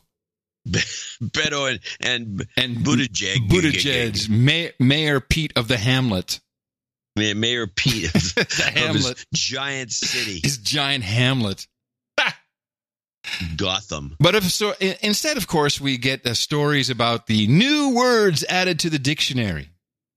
Oh, I missed this story. This is usually what I catch. Well, I have a couple of them. New meanings for old words. And I was surprised by some that I thought would have been codified long ago. Snowflake has now been added as someone. What do you mean by long ago? Well, snowflake just cropped up in the last couple of years. Well, okay. Well, how about tailwind and headwind?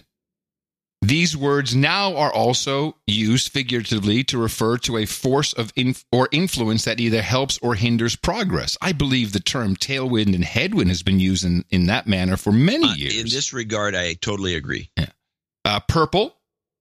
Purple has an additional meaning. It's not a new. Well, it says new meanings for old words, but of course, it's going to be besides the blending of red and blue.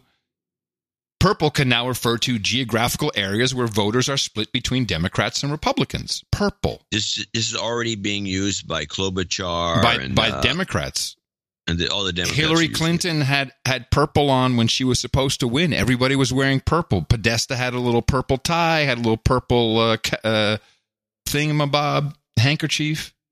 It could have been code for something else. It's a purple revolution. It's a Soros thing. Goldilocks. Goldilocks has a new definition, referring to the character whose astronomers use it to describe an area of planetary orbit in which temperatures are neither too hot nor too cold to support life. Just right. What? When did this show up? I never heard this. I've never heard it. New compound terms. Now, this is new. Page view is now an official compounded term. So, viewing a page on a website. On brand is now a compounded term. Garbage time, which is the final moments or minutes of a game in which one side has an insurmountable lead. That's usually refers to almost exclusively to basketball, but okay. Yeah. Go Cup. What? Yeah, Go Cup. Plastic. It's not a new word, but now it's an official Go Cup. My Go Cup's like a go bag. Yeah. And screen time, which is very new, but they plopped that one in right away. Now referring to time spent. You think it's new? See, this is where I disagree with you because I think that's an older term. Oh no, they're saying it's a new meaning for screen time. What's the old meaning? Referring to the amount of time someone appeared in front of a camera in a movie, dating back to the golden age of Hollywood. Now referring to time spent in front of a screen. I thought screen time spent in front of a screen has been around for at least a decade. Well, I wouldn't be doing this item if I wasn't surprised myself. New words, gig economy. Yeah, jeez, I hate that one. Vulture capitalism, also That's another not one. New. Well, it's now officially in the Merriam-Webster dictionary. This is what I'm reading from them. Entertainment words, buzzy. That's now a word, buzzy. B-U-Z-Z-Y, causing or characterized by a lot of speculative or excited talk or attention. Buzzy. It's buzzy. And then you have a bottle episode. I don't understand what that is. I've been in television a long time. An inexpensively produced episode of a television series that is typically confined to one setting. A bottle episode. I've never heard this term. No. And finally, EGOT. Of course, we know that one. EGOT, E-G-O-T. Yeah, you win all these awards. Yeah, Emmy, Grammy, Oscar, and a Choney. So I was surprised. By some other. There's some other ones like Qubit, which just comes from quantum computing. Gender nonconforming. Ooh, top surgery. There you go. Would you like some top surgery? I don't think so.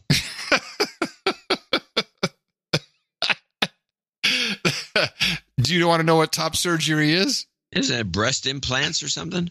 Gender confirmation surgery, in which a person's breasts are removed or augmented. Yes. And then there's bottom surgery. Not interested in that? No, not really. I'm going to show my support by donating to No Agenda. Imagine all the people who could do that. Oh, yeah, that'd be fab. Yeah, on No Agenda in the morning. Definitely the awkward segue of the year. That was not a segue. That was a hard break.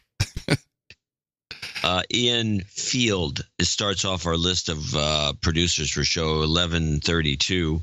$100. Grebulon, good old Grebulon. He's turning 50 on Friday. We have him on the list. He's 88.88. Ellen Soar, pronounced Soar, in Muskegon, Michigan, $82. And she says, Happy Bunny Day. Sir Mac, 8008. Birthday deal going on there. Happy 33rd birthday. Lucky number. Sir Greg of the Parts Unknown, 8008. Rel in Tallahassee, Florida at 5911. Jonathan Evans, 5555. James Buell in Spring Hill, Tennessee, 5533. Dame Laura of the Snowy Cascades, 5397. Another birthday. Sir Patrick Maycom in New York City, 50. These are all $50 donors, name and location, one after the other. Alexa Delgado in Aptos, California. Jesus Allen in Austin, Texas. Julian Robbins in Aptos, California. Mitchell Kaufman in Hillsboro, Oregon. Maxine Waters Gravel, $50. That gravel's been coming in every week since she showed up on the scene. I don't know if it's the same guy, but somebody sent me a gavel. You got a gavel? You got Maxine's gravel? Yeah. Nice. So what's interesting about this gavel? It's a real one. You got to say gravel. It's gravel. Gravel. So that's it. I'm going to hit the wood with it. Is that this is extremely hard wood, and you can really slam it into this gavel catcher. It came with a gravel catcher? Yeah, the platform with it. Oh, nice. You hit. Nice. And it doesn't dent. perhaps a feature of said item. Not sure what wood is made out of, but it definitely does not dent. And I don't know who sent it because it said gift, but it was all I didn't get any information. Probably from Maxine Waters Gravel. From Maxine's Gravel, Santa Rosa, California, and rounding off our $50 donors is Sir Alan Bean over here in Oakland, and that's a list short but sweet. Yeah. So remember we were talking about the value for value and how we don't have to do extra stuff to get by. This is the kind of day where I need to reiterate that. Very short segments today, and it makes it hard for us. But it is the value for value system, so if you appreciate it, if you like the deconstruction you heard today, what is it worth to you? Did you have any fun? Did you laugh? Anything like that? Just let us know. And you can let us know by going to Dvorak.org/NA.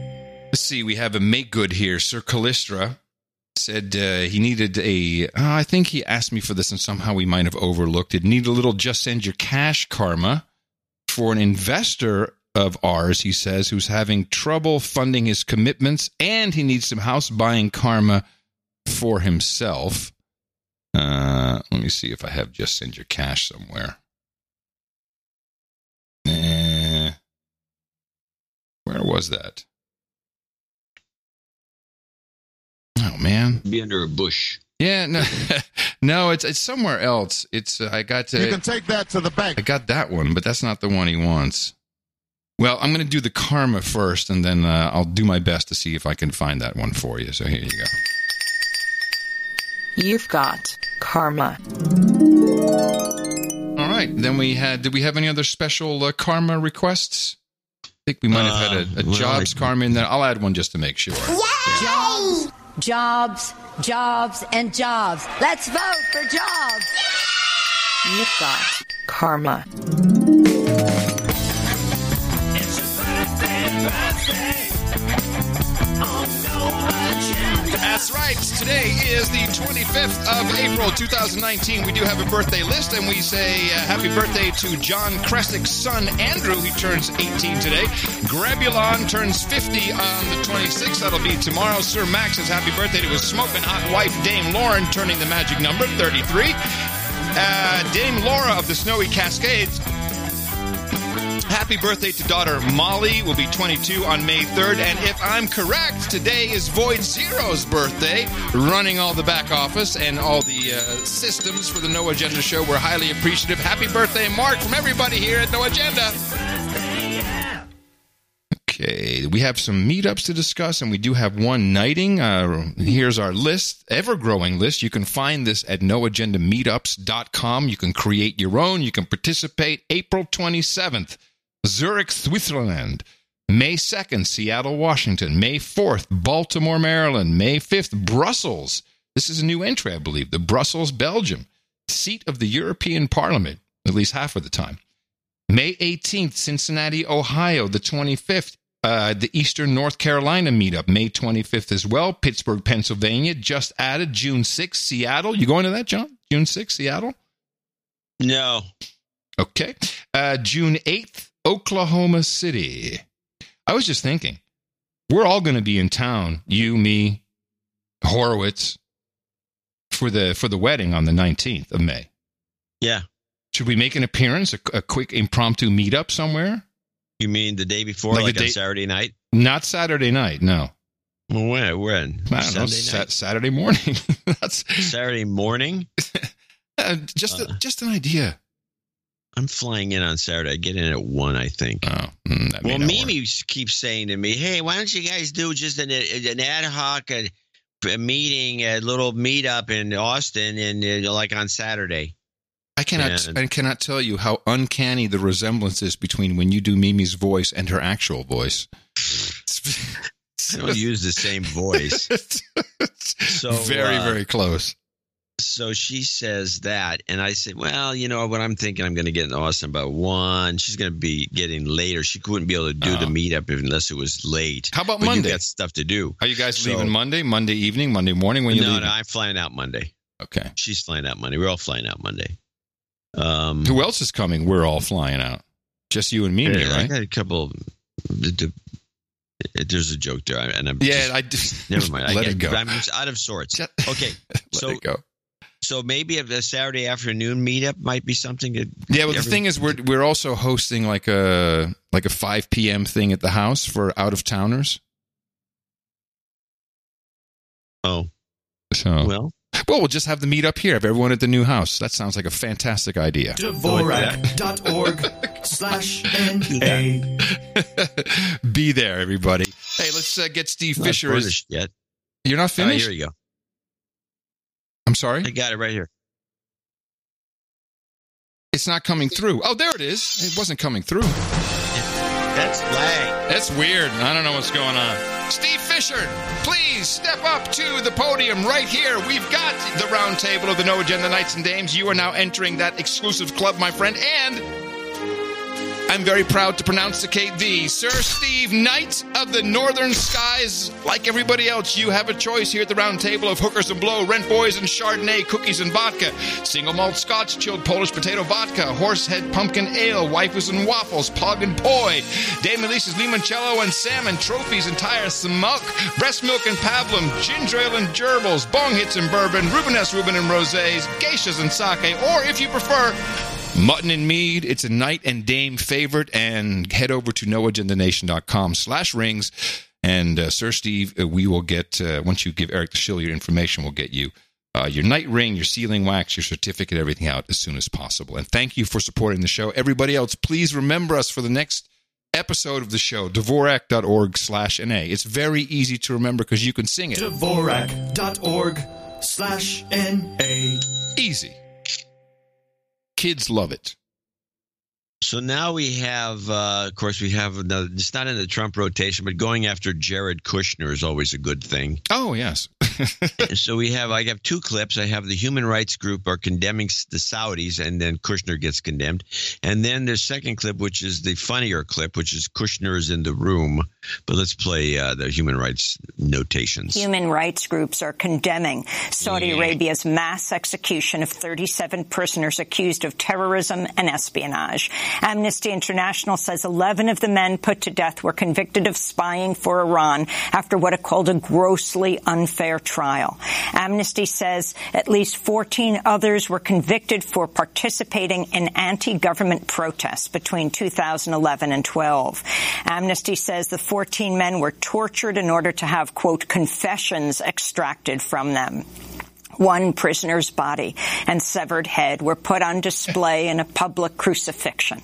In response, Maya Foa, director of the British legal charity Reprieve, said, quote, that the Saudi regime believes it has impunity to carry out such patently illegal executions without notice should shock its international partners into action. And her head is gone.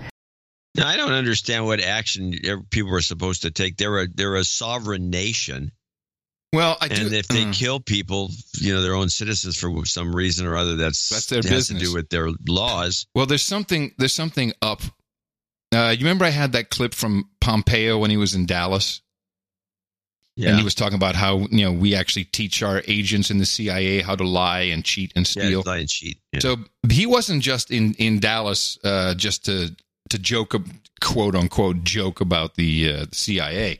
He had a closed-door meeting with 15 Iranian-American community leaders.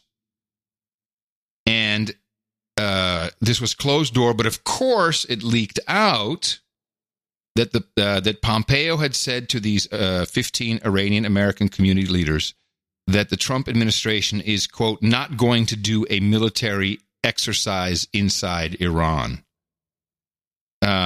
Which to me means look out for some other kind of false flag. I don't like using the term, but whenever you say explicitly and let it leak out, why else would he go to Dallas to talk to them? And this comes out of it. Yeah, no, we're not going to do anything. But with these new sanctions, I do not like what is going on. I don't like Pompeo, and it's just the Bolton. It's all the neocon jagoffs. Yeah, the Pompeo and Bolton. Bolton's the worst.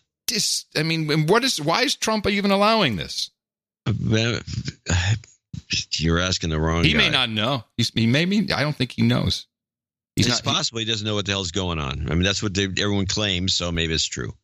Let's hear the second part of this. This again, Saudi Arabia, anti-Saudi Arabia material going through Democracy Now! In New York City, senior White House advisor and President Trump's son-in-law, Jared Kushner, Tuesday told a Time magazine forum he does not dispute the CIA's conclusion that Saudi Crown Prince Mohammed bin Salman ordered the murder of Washington Post journalist Jamal Khashoggi.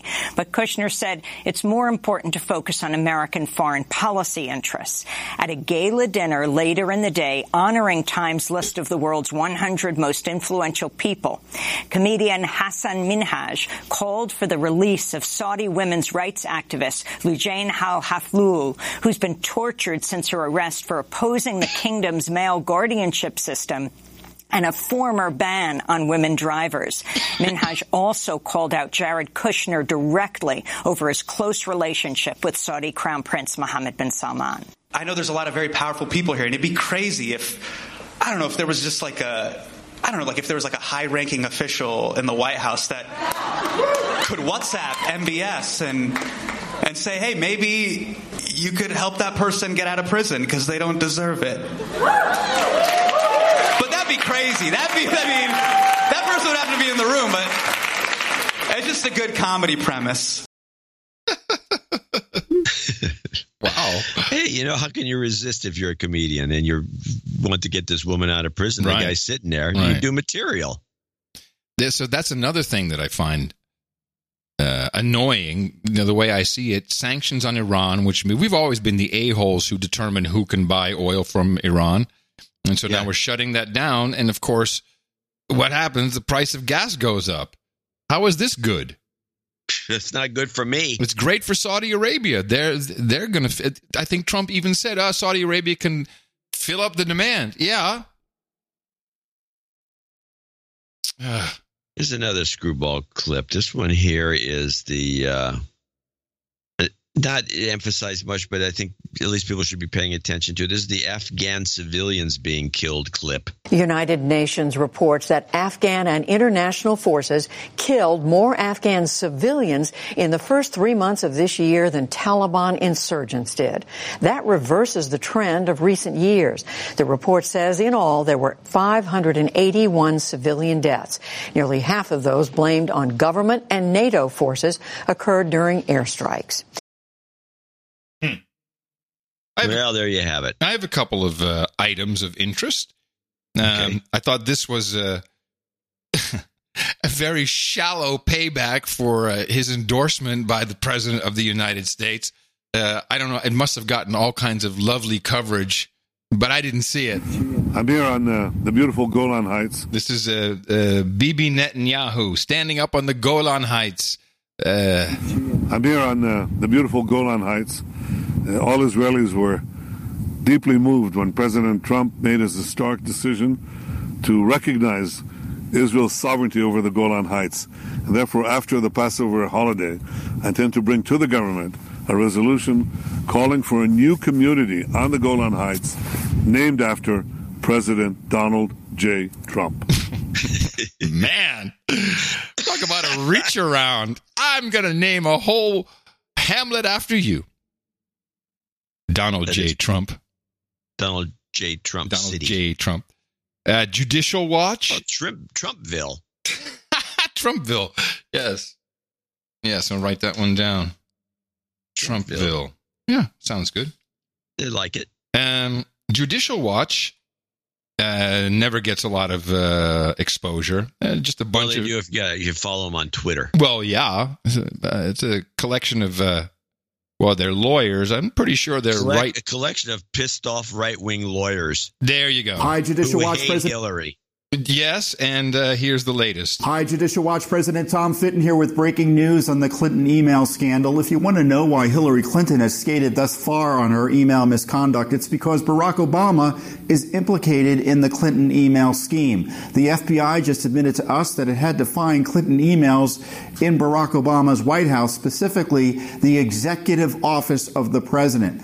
The FBI also confirmed it found up to 49,000 Clinton server emails on the laptop of disgraced former Congressman Anthony Weiner. These disclosures were forced out of the FBI as a result of court-ordered discovery granted to Judicial Watch into the Clinton email issue. So that like means a dog and a bone. Those guys. Well, what that means is that the executive office of the president during Obama's presidency was very aware that they were emailing Hillary Clinton on her private email server. Yeah, because they were receiving from it. You think that he would have done some sort of a blanket declassification for everything on her server in some way or form to get her off the hook completely? I don't know why they didn't do that. Well, because she had deleted everything before that could even be a consideration. Maybe. Yeah. Then we have follow-up on the Smollett case. He has not even started healing from the initial attack. This interview, airing in late March, is cited in a federal lawsuit filed in Chicago today on behalf of brothers Ola and Bola Osundero. Jussie Smollett's attorney, Tina Glandian, appearing on Good Morning America, discussing the open FBI investigation into a hate-filled threat letter sent to Smollett at the Fox Studios in Chicago. The brothers did come forward and state that they had nothing to do with the letter, but it appears that the police, during a search of their home, did seize some magazines with, I guess, missing pages and a stamp book. There are consequences for the actions that Tina Glandian and Mark Geragos have taken. Today's suit enables us to make sure that those consequences are decided in a court of law, not on a cable news network. Geragos and Glandian fired back today, saying in a statement, quote, "While we know this ridiculous lawsuit will soon be dismissed because it lacks any legal footing, we look forward to exposing the fraud the Osundero brothers and their attorneys have committed on the public." My city, my police department, and my clients all deserve to have their reputations restored. No? Well, we shall see. That's pretty interesting now. Jeez. Someone's lying somewhere about something. Yeah, someone. Here's the thing that I could use a little discussion: the census and the Supreme Court clip. Yeah, this thing is back again. It's very interesting. The U.S. Supreme Court heard arguments Tuesday in a case challenging the Trump administration's plans to include a question on citizenship to the 2020 census. Voting rights activists feared the question would deter immigrants from participating in the census, leading to a vast undercount in states with large immigrant communities. This could impact everything from the redrawing of congressional maps to the allocation of federal funding. Okay, here's a couple of things. How many illegal aliens take the census seriously or even contribute to it as is, the way it is now? Do you think if they put a citizenship question that would change? I don't think they'll participate. I don't think but do they participate now? The Democrat left, the left in America certainly wants them to participate. Yes. In the sense, yeah, of course they do, because they get bigger numbers. That's right. They get more redistricting, more representatives. Exactly. Okay, so now here's the other question. Noting my initial premise. The other question is, why shouldn't you ask if they're a citizen? I think this is something you need to know. If you don't participate, by the way, it's against the law not to participate. Correct. And by the way, checking or not checking citizen doesn't mean you're here illegally. It doesn't mean that. Your green card, you can be here. This is just another attempt by the Democrats to, stuff the ballot box, as it were. And so you get a... it's like having convicted felons in jail vote. I mean, this is another thing that they're pushing. To be honest about it, I don't find that to be as offensive. You're kidding me. Why? Because somebody's because somebody got... So let's say we have a country where simple political laws are now all qualify as a felony. So everybody in the country is a felon for just about any. Say shoplifting's a felony. Everything's a felony. So now you can't vote anymore? No, that's not. The whole thing is done as a political ploy. Stop. That's not what I'm saying. Yeah. First of all, in most states, if you come out of jail and you've been convicted, you no longer have your voting right. That's not what this is about. I feel if you've done your time, full citizen, you're back on track. You can vote, do all of that stuff. That's not what it's about. While you're incarcerated in jail, that's where they want people to vote. They're all saying it. Yeah, well, that's got scam written all over it. That's Bernie, it's Kamala Harris, it's Cory Booker. They're all saying this. Well, the reason, Mayor of course, Pete? is because, for one thing, if you're in prison and That's 3 million votes right there. Well, it's a lot of votes, but you can make that because since you're in prison, you got to do what you're told. You can just have to sit down for lunch. They pass out the ballots. Every single person would vote. Yes. Yeah, that would be not right. That's not voluntary. Well, that's involuntary. So, but I don't know if you've seen these town halls, but they're asking should the Boston Marathon bomber be allowed to vote in jail? Bernie Sanders said seen yes. This argument. Yeah. It's not an argument. It's lunacy. It's not an argument. There's no argument. They're saying, yeah, I think we should have a conversation about that. Okay, how about no? Well, your turn. This is another one of Bernie's little things. And every time Bernie comes up with something like this is his only new idea. Everybody else jumps on the bandwagon, fearful that Bernie's going to get everybody's vote because Bernie's the only guy with any thought and any good ideas. Everybody else is just pounding Trump. They don't care about any ideas. So it's caught on. Yeah, it's not going anywhere. I'm sure not worried about it.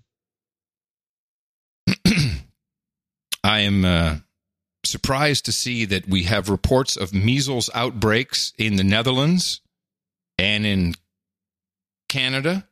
Did you hear about the measles outbreak on the ship? No. Yes. Where's I the should ship? have clipped it. I should I have. didn't know. I didn't know. There's a Navy ship that is on quarantine now, and it's got a measles outbreak. But the kicker, 100% vaccination rate. Yeah, beautiful. It's perfect. Well, these people were only 93% protected because they didn't have their booster later in life. At 93, it should have been a herd immunity. Well, yeah, so that didn't happen either. What I'm surprised about is that with all they're injecting water. Go on. All these local outbreaks around the world at the same time. Now, I could be cynical and say, well, maybe it's just the local advertising companies who are doing their business, the PR companies getting more measles vaccinations out and into the people. Or why isn't the CDC or maybe the United Nations talking about a global pandemic? Because that's what I see. It's on the cruise ship. Because they come out with the data on that one, and it's going to be a fail. Exactly. It's bull crap. But it looks good when you chop it up like that. Every country has their little, and they're pushing it everywhere. The same message in every country, but it's all localized. They got a new marketing guy at Merck. They certainly have something good going on. They know what they're doing. Yeah, I agree. So here's my clip, which is the Boy Scout scandal, which is, again, not getting as much play on the networks. I had to look for it. In a growing scandal engulfing the Boy Scouts of America, it's been revealed that nearly 8,000 troop leaders have been accused of sexual abuse over a span of 72 years. These findings were announced Tuesday in Manhattan by Jeff Anderson, a lawyer representing sexual abuse victims. According to records known as the Perversion Files, Boy Scout volunteer leaders abused more than 12,000 victims between 1944 and 2016. Anderson named 130 Scout leaders in New York State who had been accused of sexual abuse at Tuesday's news conference, noting that state law had recently changed to extend the statute of limitations for childhood sex abuse. Wow. COINTEL. Let me say a couple of things. One, when I was a kid, I was a Catholic and I was a Boy Scout. And the funny thing is that you always heard when you got to be around, at least by 14, you always heard these little rumors about one thing or another, and it would always be about some priest. Yeah. And it was just, everyone knew it. It wasn't like a big shock to anybody that some priest was weird. Never heard anything ever about the Boy Scouts being abused by, it just never, I just never was it wasn't there. I just never heard of this. This is all new. And it's part of a scheme to slam the Boy Scouts for a lot of different reasons. Well, how about this? Wait, let me finish my COINTEL idea. Girl Scouts are behind this. That's what I was just going to say. Where's the data on the Girl Scouts? Girls. Well, no, But the problem the Girl Scouts are having is they're almost going broke, and the girls are joining the Boy Scouts because they like the idea of camping. Yeah, they like cooking and camping. Yes, and not tying, and that goes well with boys. Not tying. Yeah. Anyway, I think there's something scamish about it. Yeah, especially since they've gone back and changed the statute of limitations. We'll have to see what happens. Oh, by the way, that seems a little ex post facto to me. Yeah, well, apparently that's possible. I don't think so. I think it's bullshit. I think if somebody took that to the Supreme Court, you can't start changing the terms of crimes after somebody, say, committed one 40 years ago and then the statute of limitations wore off 10 years later. John, you can't say, well, there's no statute of limitations anymore. Ultimately. The guy was free. He was literally free after 10 years because of the early statute of limitations. It was that important. They should have had him extended earlier. I don't like this. That's how they're going to get us. So going to get podcasting without a license. That's right. But, sir, there was no licensing back then. Well, sorry, son. No. No, that's how they're going to get us. I'm positive. Or perhaps for identifying memes way ahead of our time. Everyone knows That's true. That's true. I'm hearing this everywhere. We are so on top of all the trends. Here's an ad for NAPA Auto Parts Pro in Scandinavia. People say that Napa Auto Pro technicians can handle all kinds of jobs. Suspension, brakes, mufflers, batteries. Hey, it's true. It's true. Napa Auto Pro. It's true. It's true. Come on, man. It's true. We've set the trend with this. It's true. It's true. We have. I'll say we should take credit for that. Just a little bit. Because we promoted the ISO. It's true. Yeah. People have pointed out, but we've been pushing it. No, because we love it. And as a bonus, it's true. It's true. All right, you got anything else, or should we leave this? I got some white collar. But let's get this out of the way. This is there's a little Democracy Now! 48-second clip on Trump's taxes. Everyone's all preoccupied with his taxes. Meanwhile, Treasury Secretary Steve Mnuchin Tuesday failed to meet a congressionally mandated deadline to turn over President Trump's tax returns to the House Ways and Means Committee. It's the second time Mnuchin has refused a congressional order to turn over Trump's tax records.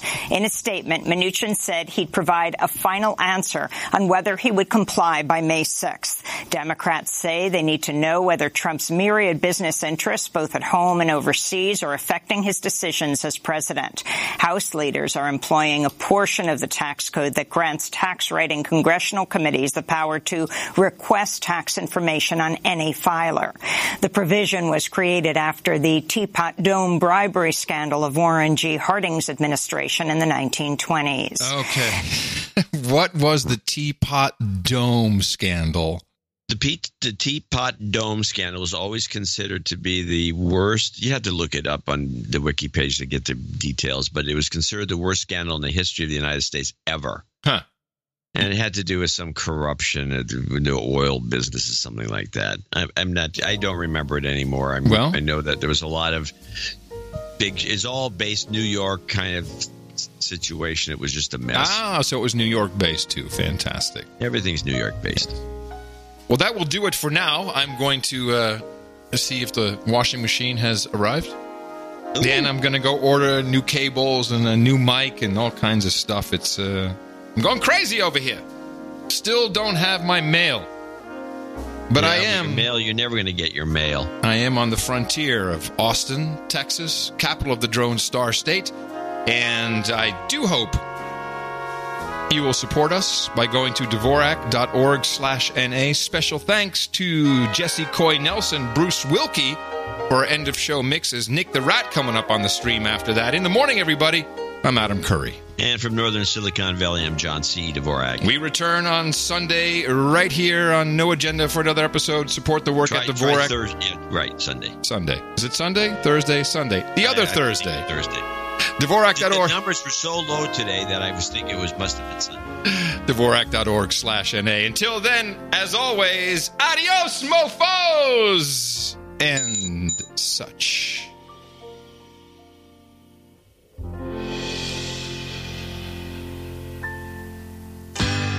dashing through the market square. So many mothers sighing.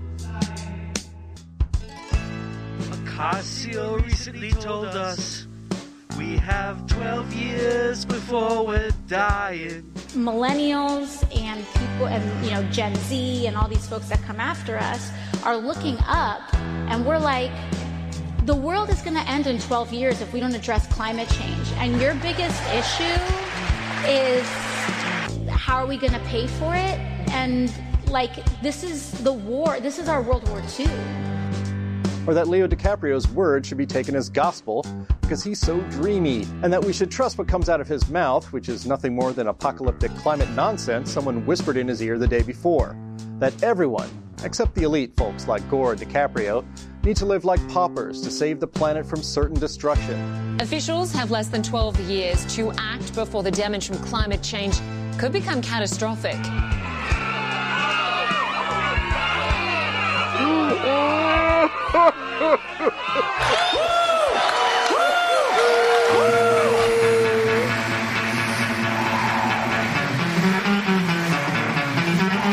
We came, we saw, and died.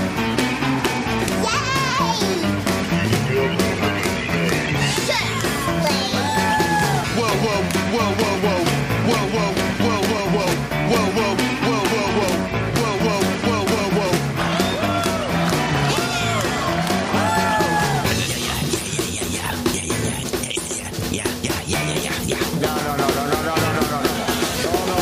When I say whoa, I mean whoa. Hello, everybody.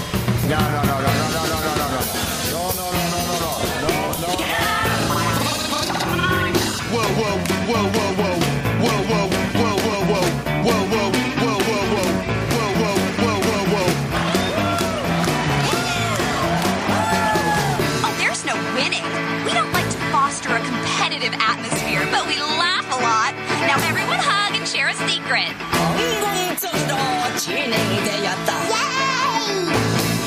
We just need cash. I know a lot of people want to send blankets or water. Just send your cash.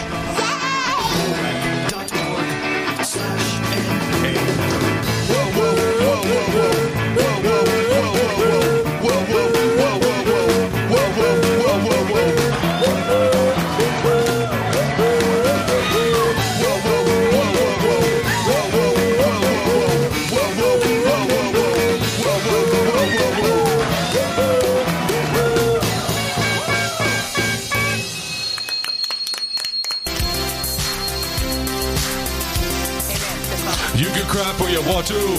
You can wipe your own behind. But if your dog takes a dump and you don't pick it up, you'll get a hefty fine. Defecate on the sidewalk, no worry or crime. You can crap on the road next to a doorway while waiting in line. The best podcast in the universe. Mofo. Dvorak.org/NA. That's true.